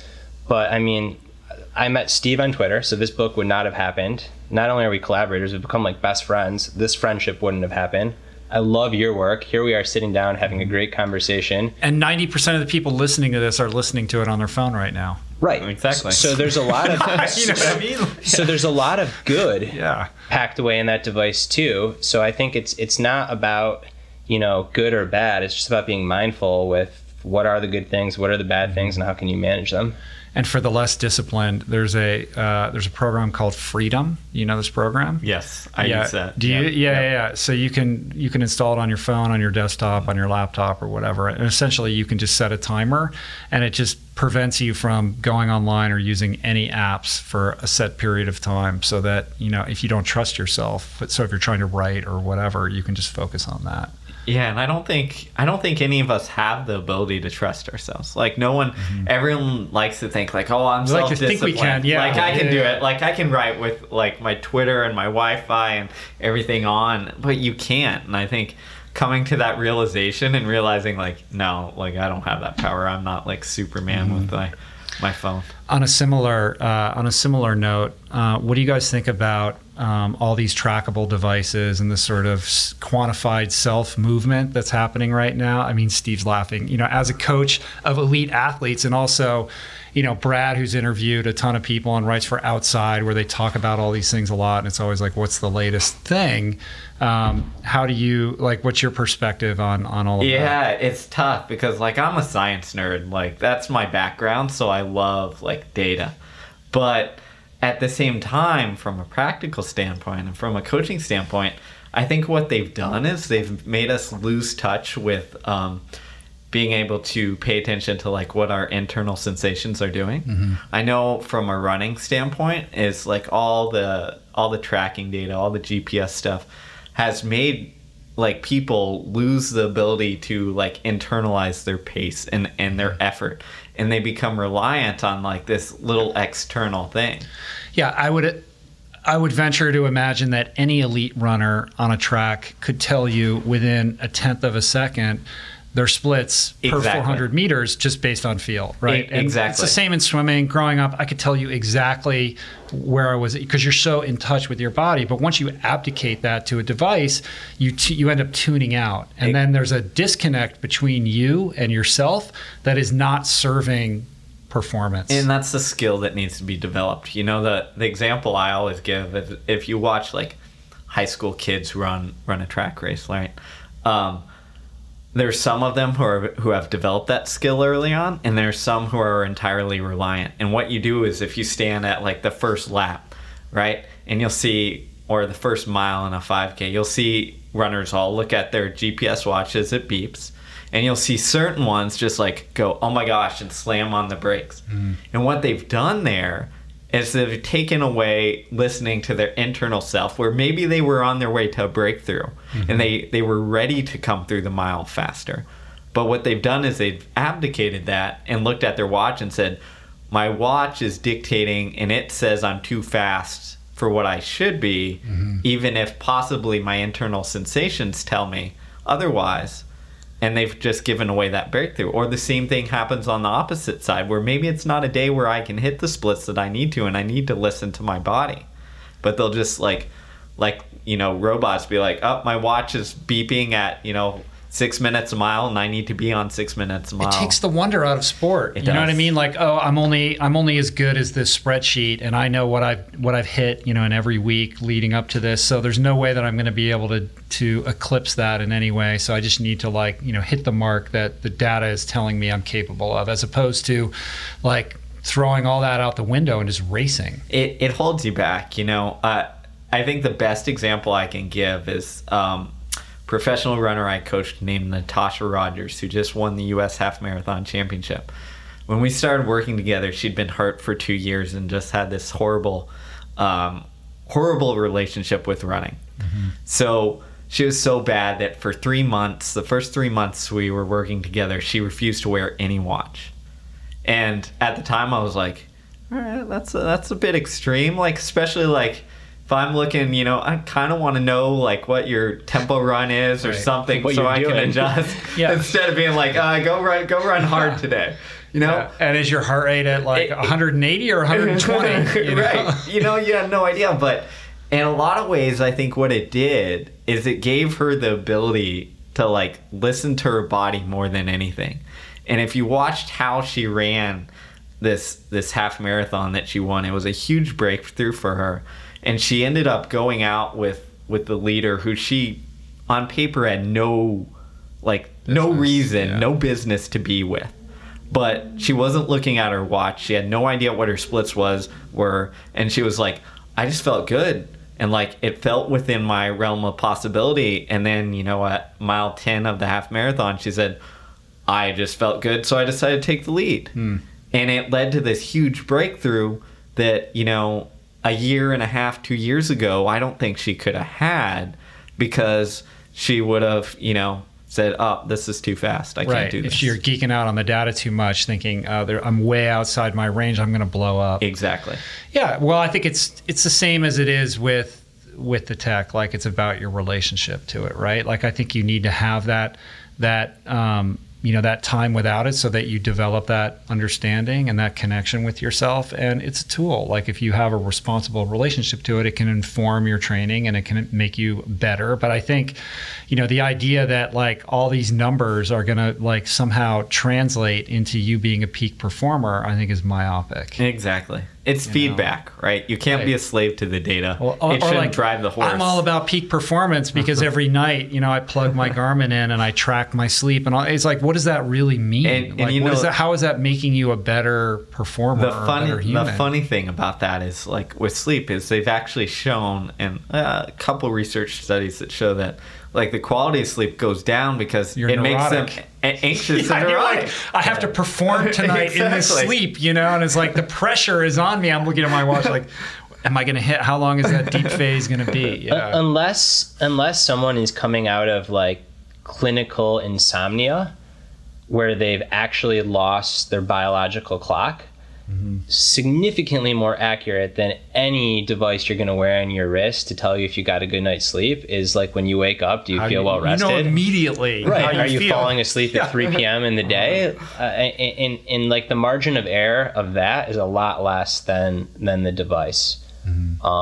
But I mean, like, otherwise I've got nothing to add. You guys nailed it. It's a tool, and context is key, and it can hold you back. In certain circumstances, it's a helpful tool. Does Outside Magazine call you up and ask you to write articles about wearables?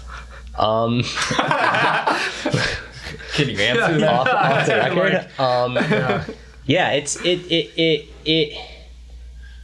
It's interesting because like they are a product, and like lots of products, like they claim to be the panacea to a lot of things, and they're not. But like you said, like they're a tool. So I actually, Outside's a great magazine. My only article on wearables for Outside was called "Listen to Your Gut."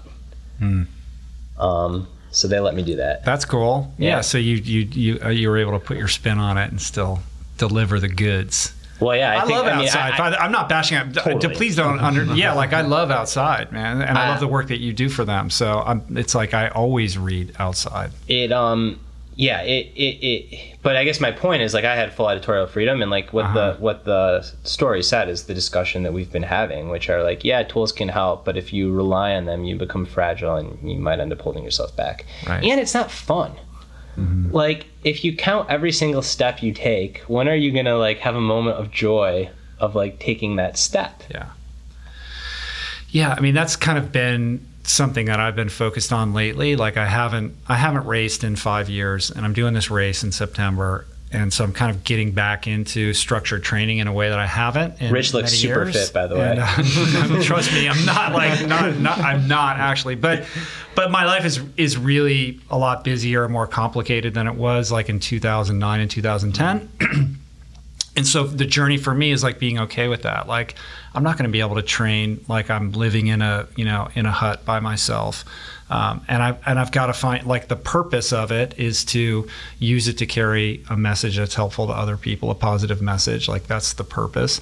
And the underlying kind of current that supports that purpose is finding the joy in the day-to-day of the training, because I love the training, but if I'm so caught up in performance, it undermines that sense of joy, and ultimately it's going to harm my performance. But I'm going into it knowing, like, when I show up at the starting line, like, I probably could have trained harder, and it's like I have to be at peace with that, which is uncomfortable for me because I want to toe the line with knowing that I did everything possible.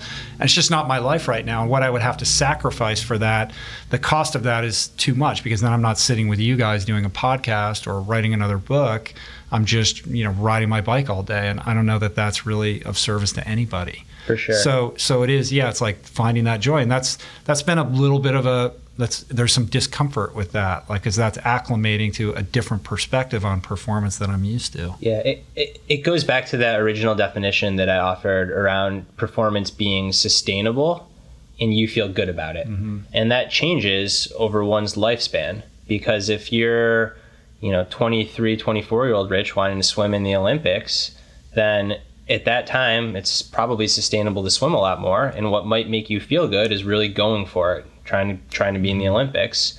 Then it's having the self-awareness right now to say, you know what, like what is sustainable and what's going to make me feel good isn't to go live in a hut and put my head down and just train. It's to do it in this greater context. So I would argue that you are like nailing your peak performance. You've had the self-awareness to shift the parameters. Yeah, I think it plays into the theme of the book pretty clearly, in the sense that, you know, you are saying in the book, like there's this sort of default mentality. If you want to achieve peak performance, you got to like sacrifice, you got to like remove all distractions from your life and just put 110% of everything that you do 24 hours a day into, you know, optimizing yourself to achieve this particular goal. But like human beings don't work that way. We don't function long term in that way. Like I had an amazing conversation with Carrie Walsh Jennings about this, you know, and she's like, I mean, look at the sustainability of her performance over like 5 Olympiads. It's crazy, right? And I'm like, do you think you'd be a better volleyball player if you weren't married and didn't have kids? It's like she has a busy life. Like, you know, she's a mom in like a big way, and she shows up for her kids. She's not like a mom in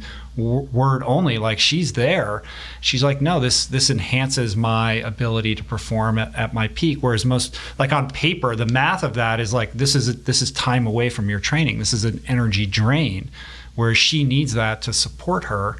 And so it doesn't work. Like we were saying at the beginning, it's not a linear equation.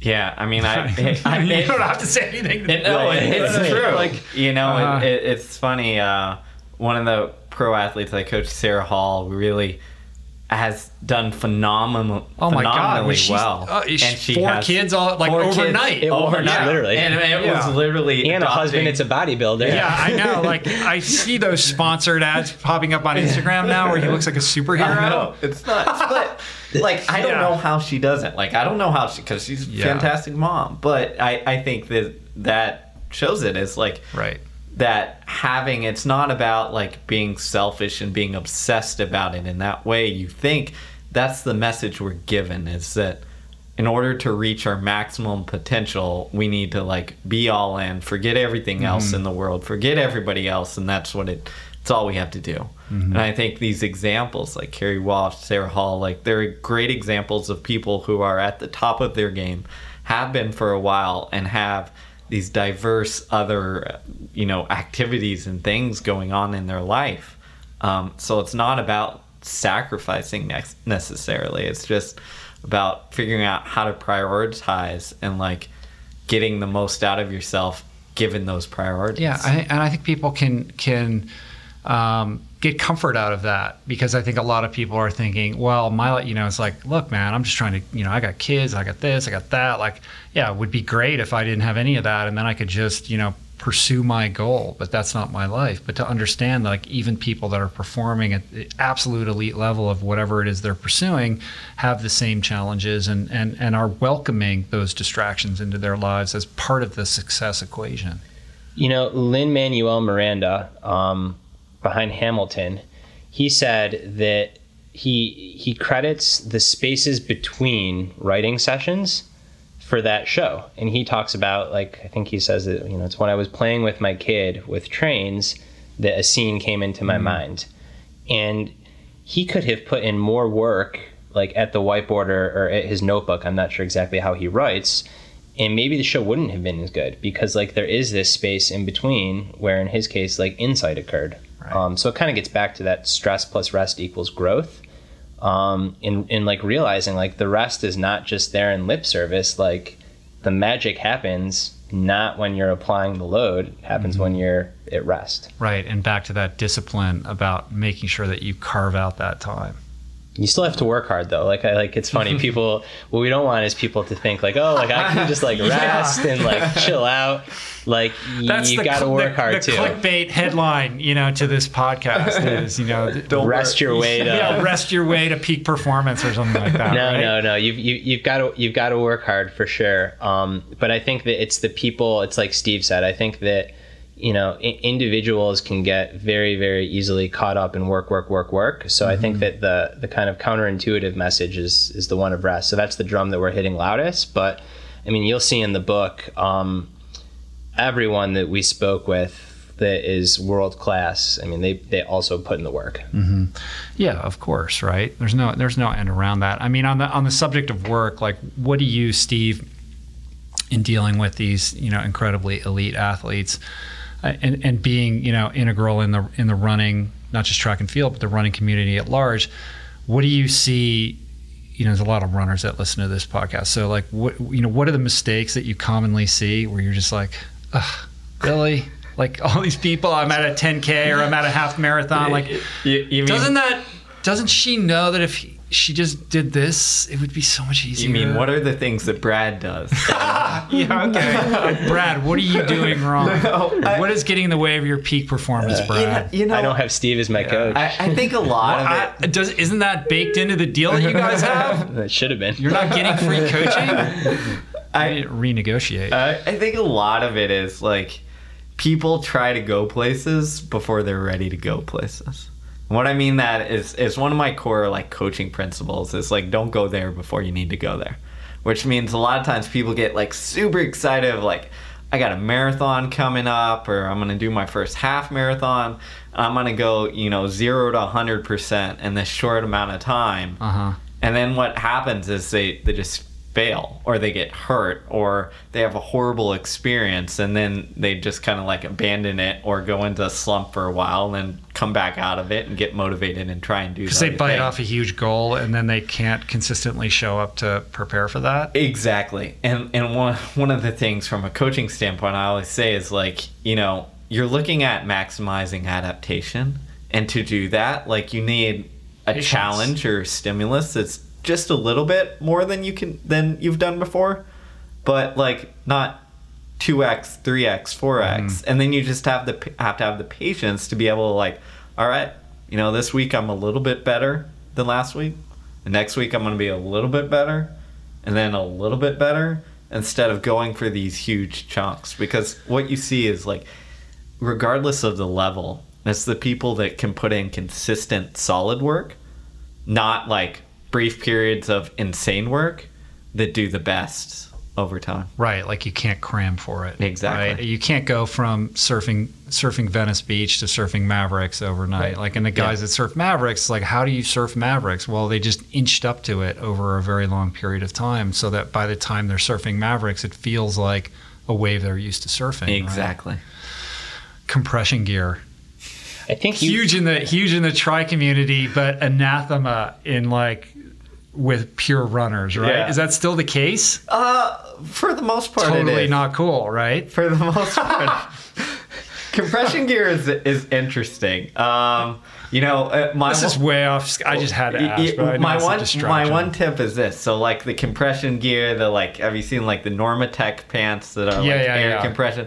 Like, if you go stand in, like, the pool, like the shallow end of the pool, you'll actually get more compression than either of those more things. More than Normatec? Really? Yeah. Just from the water pressure. Yeah, that's the true. water pressure. You're the scientist. Right? Seen the research. Yeah. Really? It's true. So, like, with my athletes, hop in the pool. And they're like, I need to wear, like, my compression pants and stuff. I'm like, gosh, go splash around in the pool. Like, you'll get the same thing. So same with the socks and everything. Yeah. Even when you're getting on an airplane. Guys, we've got a new product. We need to be at Kona with, like, these, like, little tubs of water, like, right at the Kona airport for after the race, and just have people, like, stand in the tub on their way to security. All right, enough bashing of the triathlon community. I will say this about triathletes: they are experimenters. They are, yes. And so they're early adopters of lots of things, and I think those things, the good ideas, ultimately percolate down into other sports. And they're some of the best athletes. Incredible athletes, well-rounded, so strong.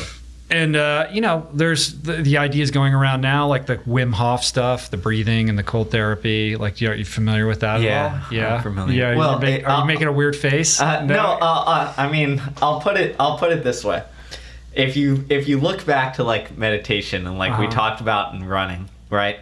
And how, like, if you apply a stress or a pain and then you create space, all I would say is that if you do some of that, like, Wim Hof stuff, forget, we'll ignore the breathing for now, but getting in the cold, and you create this, like, sensation of, like, almost like stress response, pain, discomfort, whatever.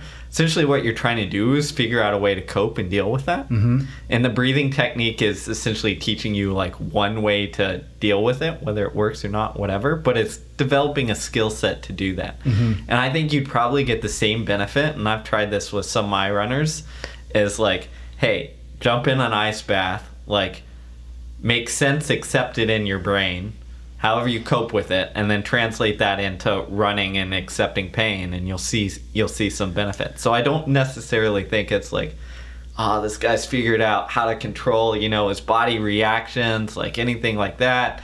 Like, we can already do that to some degree. I think it's just like putting yourself in a stressful situation and then figuring out how to cope with it. Yeah, well, ultimately, at the end of the day, learning how to be comfortable with discomfort is a huge thing, right? And Brad, that's something you talk about quite a bit and finds its way into your writing. So that's going to spill over into everything that you do. Exactly. Right? I mean, that's the whole key to, almost any endurance athletic endeavor is like being comfortable. One of my favorite studies of all time had college students start an exercise program and make themselves uncomfortable physically while exercising. And then it measured their stress response during exams. So their biochemistry as well as like how they reported stress. And the individuals that went at it hard in the exercise program had less stress during their exam period. Two are totally on its face disconnected, but exercise, and what's so great about a physical practice, it's all relative. So for Steve, it might be running 4-minute miles. For me, it might be running 6-minute miles. For my wife, it might be running 8-minute miles. But it's learning to be comfortable with being uncomfortable, like you just said. And once you can do that, that transfers like quite broadly. Mm-hmm. What is the most let me rephrase that. Let me rephrase this. I'm trying to think of how to articulate this. So in the course of researching this book, I'm sure you came across people that have like sort of freak performances, like that were almost inexplicable, right? Like massive gains that were like beyond like what people thought humanly possible. Like, did you come across examples of that, or is there any kind of like literature on explaining that kind of stuff outside of a doping context, I suppose? You know what I'm talking about. I mean, you kind of refer to it like with the lifting the car kind of thing. So it gets back to purpose. I think that the ones that are legitimate, that weren't aided by performance enhancing drugs, when individuals tend to break through their own limits, they tend to report being fueled by something that is beyond themselves. We saw that in athletes, but we also saw that in an artist, a sculptor, that was dealing with some fear and some insecurity and lack of patience for the financial and business side of art. And for him, it was coming back to his purpose, reminding himself of it, and really meditating and reflecting on it that allowed him to break through and become an internationally acclaimed sculptor. So again, for me, the most fascinating thing in the book, when we went into this, we had a hypothesis that there might be some connections, but we actually thought that like we'd learn stuff from art that could be applied to sports and learn stuff in sports that could be applied to business. And while there was a fair amount of that, I'd say there was equal, if not more, parallels of these like universal principles that applied across the board. In where breakthrough was, there tended to be some sort of very strong, deeply held purpose. Yeah, it's interesting. I think that goes back to what we were talking about earlier about the connection between fear, failure, and identity. Because when you're driven by purpose, then the missteps along the way or the failures along the way aren't even really failures. You're just, because you're committed to this higher vision, they're just like bumps in the road that don't mean as much as they would if your identity is tied up in whether you're going to achieve this short-term goal or not. And I think that that's huge, right? That's absolutely huge. I mean, you've written also about like visualization, right? Like, and that's part of the priming thing. But like, and we're taught to like visualize success and to be kind of positively minded, but there's value in visualizing failure. Like, what does that feel like? Like, what's the worst case scenario? Like, how bad would that feel? And if you can be okay with that or comfortable with that, then you can dissipate the fear that surrounds that. And it has a biological impact. I mean, there's some of my favorite studies to point out to runners I coach is it's been a slew that looked at like testosterone levels in athletes after they've won or lost games. Mm-hmm.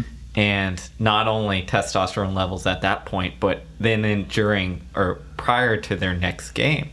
And what's really interesting is like if they failed, how they viewed that, if they saw it as like an attack on themselves, right?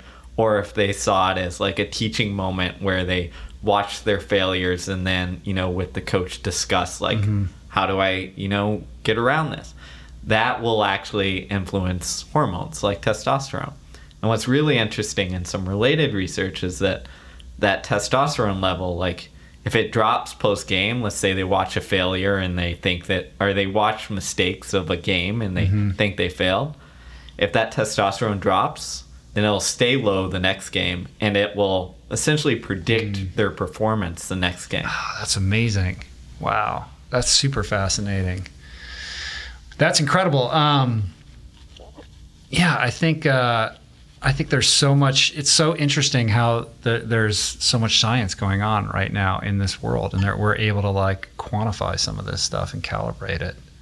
Yeah, what I think it finds is it's fascinating to look at, but what it does is it like almost validates some of the intuitive things that either great coaches or smart thinkers or just people who have been through some of these processes have kind of like figured out. And that's what we found in this book is that a lot of these performers were doing things and then like we'd say, oh, we found some science on this stuff, and they're like oh yeah, that makes sense. Yeah. Of course.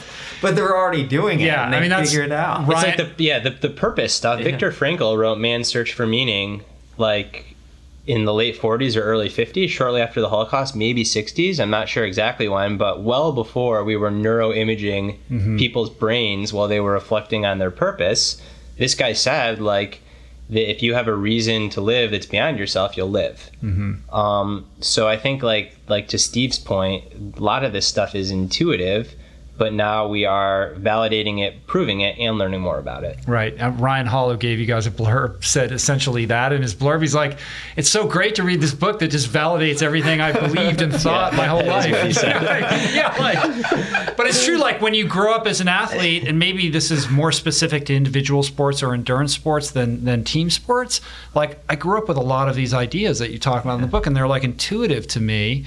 And then you're like, oh man, like all these business people are going to read this book who didn't have that experience that I had, and they're going to learn something about how to like be more effective in their job or whatever it is that they're doing. And in certain respects, it is sort of self-evident, but to see that reflected back in other people's experiences who are pursuing other disciplines and then have science to support it is pretty cool.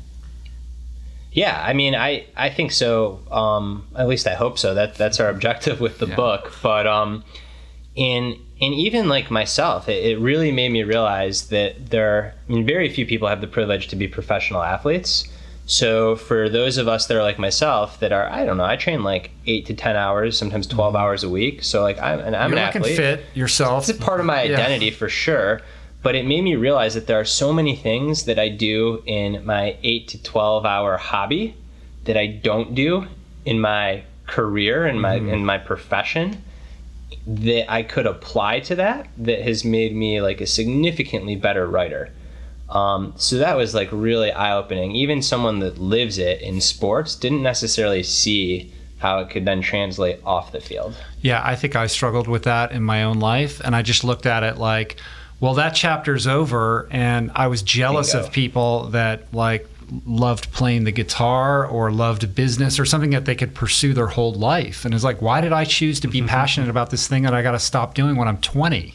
It's like my life hasn't even started yet, And I always thought like, oh, well, all of this sort of like hard work ethic that I had will probably translate into other areas of my life. But I struggled with that because I didn't have a purpose and I wasn't passionate about what I was doing. So all of those skills that I developed weren't finding a home in these other areas.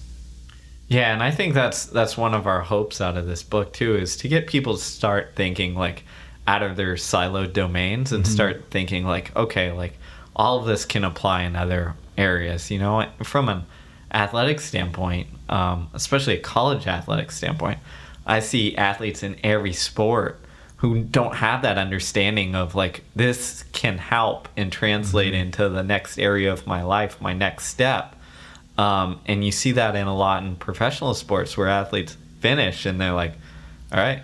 That's the identity crisis. Exactly. It's major. You know, it's an epidemic. It is. And I feel like the organizing bodies of these various sports really need to get more actively involved in these athletes' lives to prevent that from happening. I think that the damage from that is severe. It's incredible. And I think it's something that, as you said, needs to be addressed. And then, you know, our hope at least is that people realize that those tool sets that you develop can transfer over. It's just about figuring out how to use those best in almost any endeavor. Right.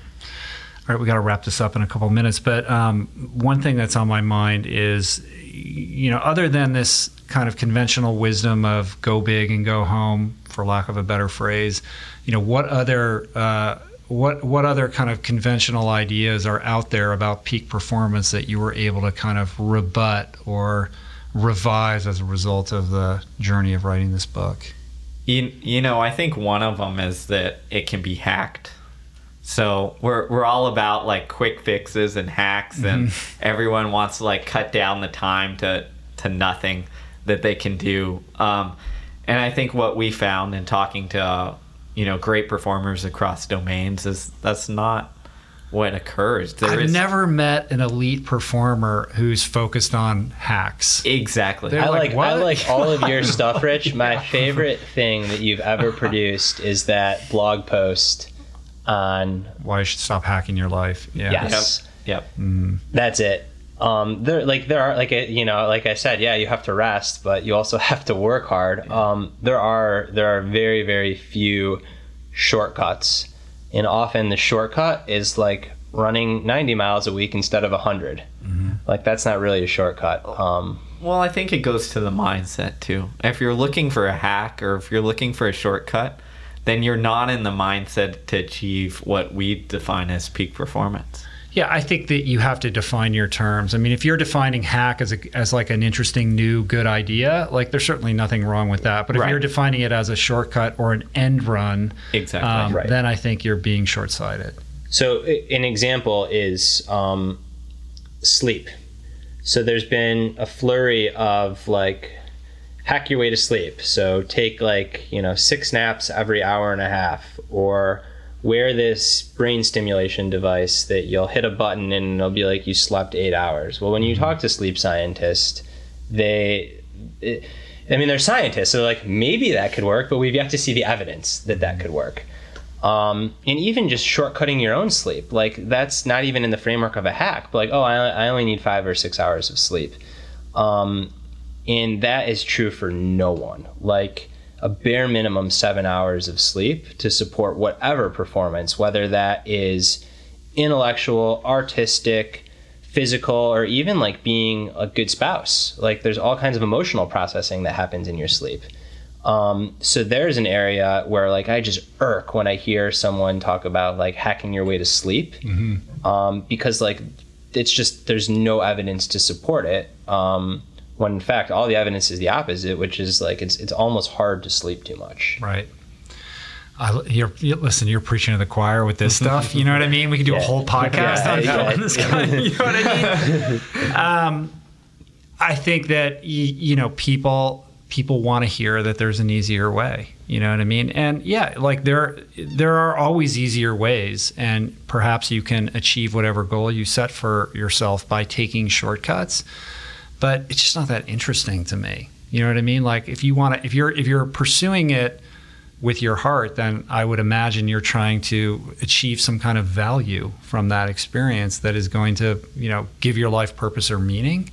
And if you're focused on trying to find the quickest way there, then I think you're missing the beauty of just embracing what comes with, the longer road. Totally. Ryan Holiday, who I know you've had in the show, I think that he wrote in one of his books that basically like we're all going to die. And like very few people, Julius Caesar, Jesus Christ, like very few people are we still talking about a couple hundred years later. It's not going to matter. Right. So if the goal is the end point, you're like missing the boat because you're going to die. So you might as well like enjoy the journey and embrace the journey because like that's what you're going to experience. Very few people are going to remember that end point 100 years from now. Next to no one 200 years from now, unless you do something really special. And 1,000 years from now, like good luck. Right. All right, last question for you guys. So let's say somebody's listening to this, they're looking at their first 10K, or maybe they're just trying to get a promotion at their job, and they're like, all right, like peak performance, these are new ideas to me. Like what's the main takeaway here? What's one or two things that I could like hear from you guys that I could like incorporate into my life right away that might, give me some benefit? So I think that it goes back to what I led with, but just this notion of the growth equation and trying to figure out, like going through some goal setting and where do I want to be in 1 year, 2 years, 3 years, and how am I going to plot out those cycles of stress plus rest equals growth to get there? And how am I going to do that over the course of a day? So can I block my work into chunks with little abilities to recuperate? We talk about in the book, short walks, looking at pictures of nature, listening to music, like there are all kinds of things. And again, you could call those hacks, but they're not really hacks. Like they're good practices, ways to take breaks throughout the day to get more quality work done in a day. And then you think about over the course of a month or a week, and I'd say over the course of a career, like what projects can you take on that, like Steve said, are ever so slightly out of your comfort zone. So not 0 to 100, but just make you a little bit uncomfortable. And then what's the next project that you take on after that? In a relationship, like in a romantic relationship, like what are things that you can do with your partner that make your relationship, just a little bit more uncomfortable? Maybe you get a plant, then you get a pet, then you have the kid. Like it's so universal how, at least I've interpreted this thinking like quite universally, to really think about like what do you want to grow, what capability, what part of yourself do you want to grow, and how can you apply the right stimulus, reflect on it, digest it, recover from it, and then build on it. That would be takeaway number one. And then I think my second takeaway that Steve alluded to earlier is just this, I hope it's not what you're going to say, this notion that... Just steal my thunder. This notion that balance is kind of an illusion. And it's really, really hard to be balanced, and that's okay. But what's not okay is to kind of, I'm looking at Steve like I was going to say, what's not okay is to mindlessly just go down a path because that's where your passion's taking you, and to do it recklessly. So with Brad stealing my thunder, I'll just layer on, and I think it's about being intentional. It's being thoughtful and intentional on what you're trying to do and what you want out of it. And as I think we've talked about a lot now, is like deciding where you go and how do you get that, but also making sure that you're not getting in your own way. I think a lot of times what we do is, both from Brad and I's stories of ourselves, is like essentially we got in our own way and like led us to burnout. And whether it's something as simple as saying like, I am easily distracted by my phone. So if I'm going to do something that I want to do well, I'm going to go put it in the drawer, or like not bring it to the coffee shop. The world didn't end 15 years ago when we didn't all have cell phones, right? So I think getting out of our way and then being intentional on what we're trying to accomplish is two takeaways that layer on top of Brad's that I think are really important. Yeah, beautiful. I mean, I think, sort of interwoven into that is a commitment to self-understanding, like self-knowledge, right? In the sense, and what I mean by that is understanding like who you are and what drives you, and being self-directed and intentional, like you said about that, not getting caught up in what other people are doing or being influenced by, the distracting noise of whatever's going on Instagram, or holding yourself up to some imagined sense of balance where everything has to be in proper, check at all times, or you're falling short as a human being, set yourself up for failure because you feel like internally you're falling short all the time. And that inevitably is going to lead to, low self-esteem and self-defeatism. And then you're in this vicious cycle that's going to, basically lead you to nowhere good. Exactly. Right? It's all awareness and perspective. And One quick story I'll throw in there is our good friend Phoebe Wright, who has run at the Olympic trials. When we were talking to her about like how does she handle like being on the Olympic trials and like chance to make the Olympics and deal with all that stuff, her answer was like, I remind myself that no one else gives a shit how I do. And then it doesn't, I put all this pressure on myself and think it's the end of the world. In the end, it doesn't really matter. Right. No one cares. That's beautiful. That's like a beautiful expression of humility. Exactly. You know what I mean? And humility is huge. That's in the book as well, like how important to cultivate humility. Did you see somebody sent me this video the other day. It was this collegiate track and field runner at Cornell, and she was talking about how like she smiles like the whole time that she's running, and that's how she like had this massive like leap in her. She had this huge like drop in her time, and she was like engaging in her joy. Yeah, Chrissy Wellington did that a lot. She did do that. Yeah, that's true. That's neat. That's true. Did you see that video? Yeah, you did. Yeah, I did. It's cool. Yeah, it was cool. amazing. Yeah, and I think, to kind of round it out also, like a lot of people are just like, oh, this is, convenient, but like I'm busy. And the truth is, like, I think everyone wastes so much time. We're talking about our devices, and on that kind of vein of self-understanding and self-knowledge, to really get honest with yourself about how you're allocating your time, because I think we lie to ourselves, or we're in denial about how we're actually spending our time. And if you got out a notebook and wrote down honestly what you're doing in 15-minute increments throughout the day, I think most people would be shocked. I know that I've gone through this process before. Oh my God. Like, totally. Look at all this free time I could have if I just stopped doing this thing that I'm getting no value out of anyway. Everyone comes up to Brad and myself and they're always like, oh man, you guys like write so much and coach and like consult and do all these things, and you wrote a book. How do you have that much time? You guys must be like on it all the time. Like, if you really watched us, like there's hours spent like doing nothing and lazing around, and it's because we're not perfect. Like, everyone has this mistaken idea that like, oh, you guys are machines and like you get stuff done, but all of us have way more time than we realize. We do, and I think that's a great place to put a pin in it. You guys wrote a great book, Peak Performance. I love it. Thank you for asking me to write a blurb. You have incredible blurbs here from so many people. Adam Grant, Ariana Huffington, Daniel Pink, like Ryan Hall, Ryan Holiday, also awesome. I love it. You guys did a really great job, and I think this is going to really help a lot of people. So congratulations, and I'm excited for people to check it out. Thank you. This has been such a wonderful conversation. Did we do it? Yeah. Did we do the podcast? I think so. I think we nailed it. That was awesome. All right. Got to get a picture and we'll do all that. Yeah, we'll do all that. So you can connect with Brad. Best place to find Brad is at B Stulberg on Twitter. Brad Stulberg is your website.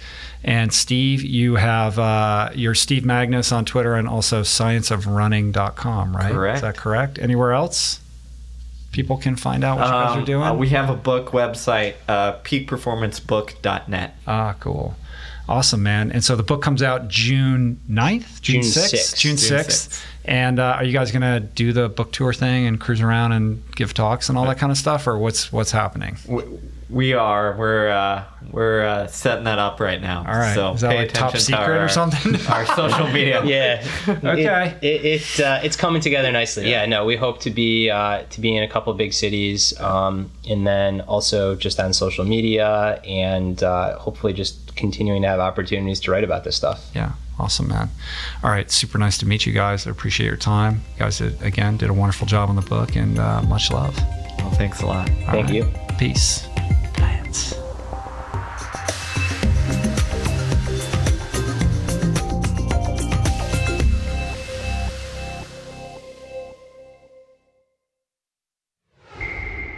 Good dudes, great information. What more do you guys want? I thought that was awesome. I hope you guys enjoyed it. I hope you got a lot out of it. Do yourself a favor, pick up their new book, Peak Performance, and hit them up and me up on Facebook, Twitter, Instagram, whatever your favorite social media is. Again, Brad is at B Stulberg, Stulberg. Steve is at Steve Magness, Magness. And let them know what you thought of this conversation and their book. A couple announcements before I let you go. Julie's new book, This Cheese is Nuts. It's It's coming out June 13th. You can pre-order it now. Do us a favor and do that. Those pre-order numbers are super important in terms of enhancing the visibility of the book and influencing booksellers' order size. So if it sounds like something you would be into, it would be huge if you would click that pre-order button from your favorite bookseller. We also have a Thunderclap campaign to help get the word out on release date. Thunderclap is this really cool, simple to use crowdsourcing platform that basically allows you to pledge a social media post in support of the book that will automatically post to your timeline on June 13th. I'll put a link up to that for those of you who are interested in supporting this. It's free, it's easy, it's simple, and it's just a cool little thing. Plant Power Ireland is coming up July 24 through 31. We're going to this amazing place. I keep calling it Ballyvolane, and all the Irish people keep tweeting me and telling me it's Ballyvolane, or I'm pretty sure that's how you pronounce it, Ballyvolane. In any event, it's this extraordinary manor on 90 acres in the Irish countryside.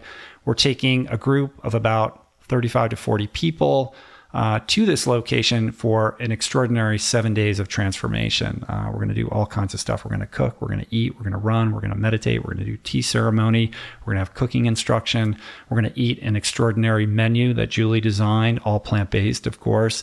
We're going to have intense workshops on everything from creativity to relationships and, unlocking your best, most authentic self, and lots more. So if this sounds like your divine appointment, if it sounds like something you would be interested in learning more about, go to ourplantpowerworld.com. We got a few spots left. They're definitely going to go soon, so definitely jump on it if you're intrigued. Also, we are giving away one free slot to this retreat, which is very exciting. That's like a $5,000 value. And you can enter to win when you purchase 3 copies of This Cheese is Nuts. And you can learn more about that at srimati.com, SRIMATI.com, or on my website, richroll.com. Just click on This Cheese is Nuts. You'll see it there on the homepage, and all the details are there.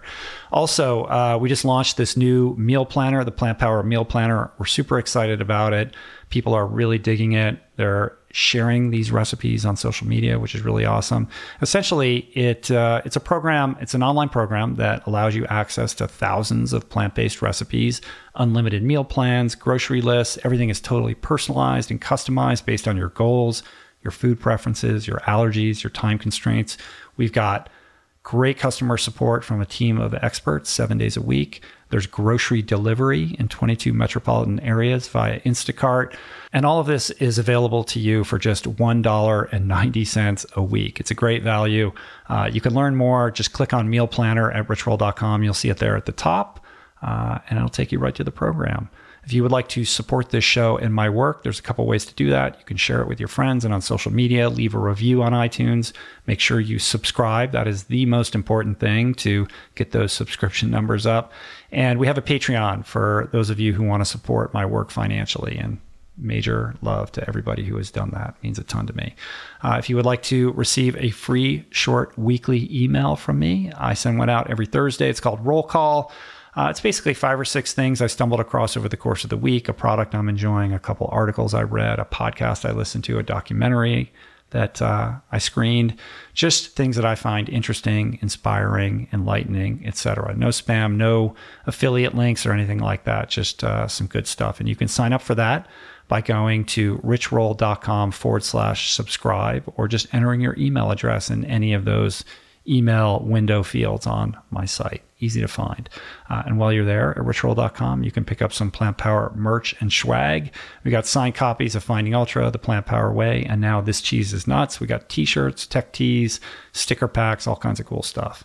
I want to thank today's sponsors, MeUndies, the world's most comfortable underwear. Visit MeUndies.com/roll to get free shipping in the US and Canada and 20% off your first pair. And Squarespace, the easiest way to create a beautiful website, blog, or online store for you and your ideas. You can get 10% off at checkout when you use the coupon code RichRoll at checkout. So visit squarespace.com and use the code RichRoll at checkout. Squarespace, make your next move, make your next website. Thank you to everybody who helped put on the show today. Jason Camiolo for audio engineering and production and work on the show notes and the script that I tried to riff on for all of these introductions. Sean Patterson for all the help on graphics and theme music, as always, by Analemma. Thanks for the love, you guys. See you back here soon. Have a great week. make it count, be well, search out your own peak performance, and figure out how you're going to sustain it over the long haul. That's what it's all about, right? All right, you guys, take care. I'm done rambling. Bye-bye. Peace. Plants.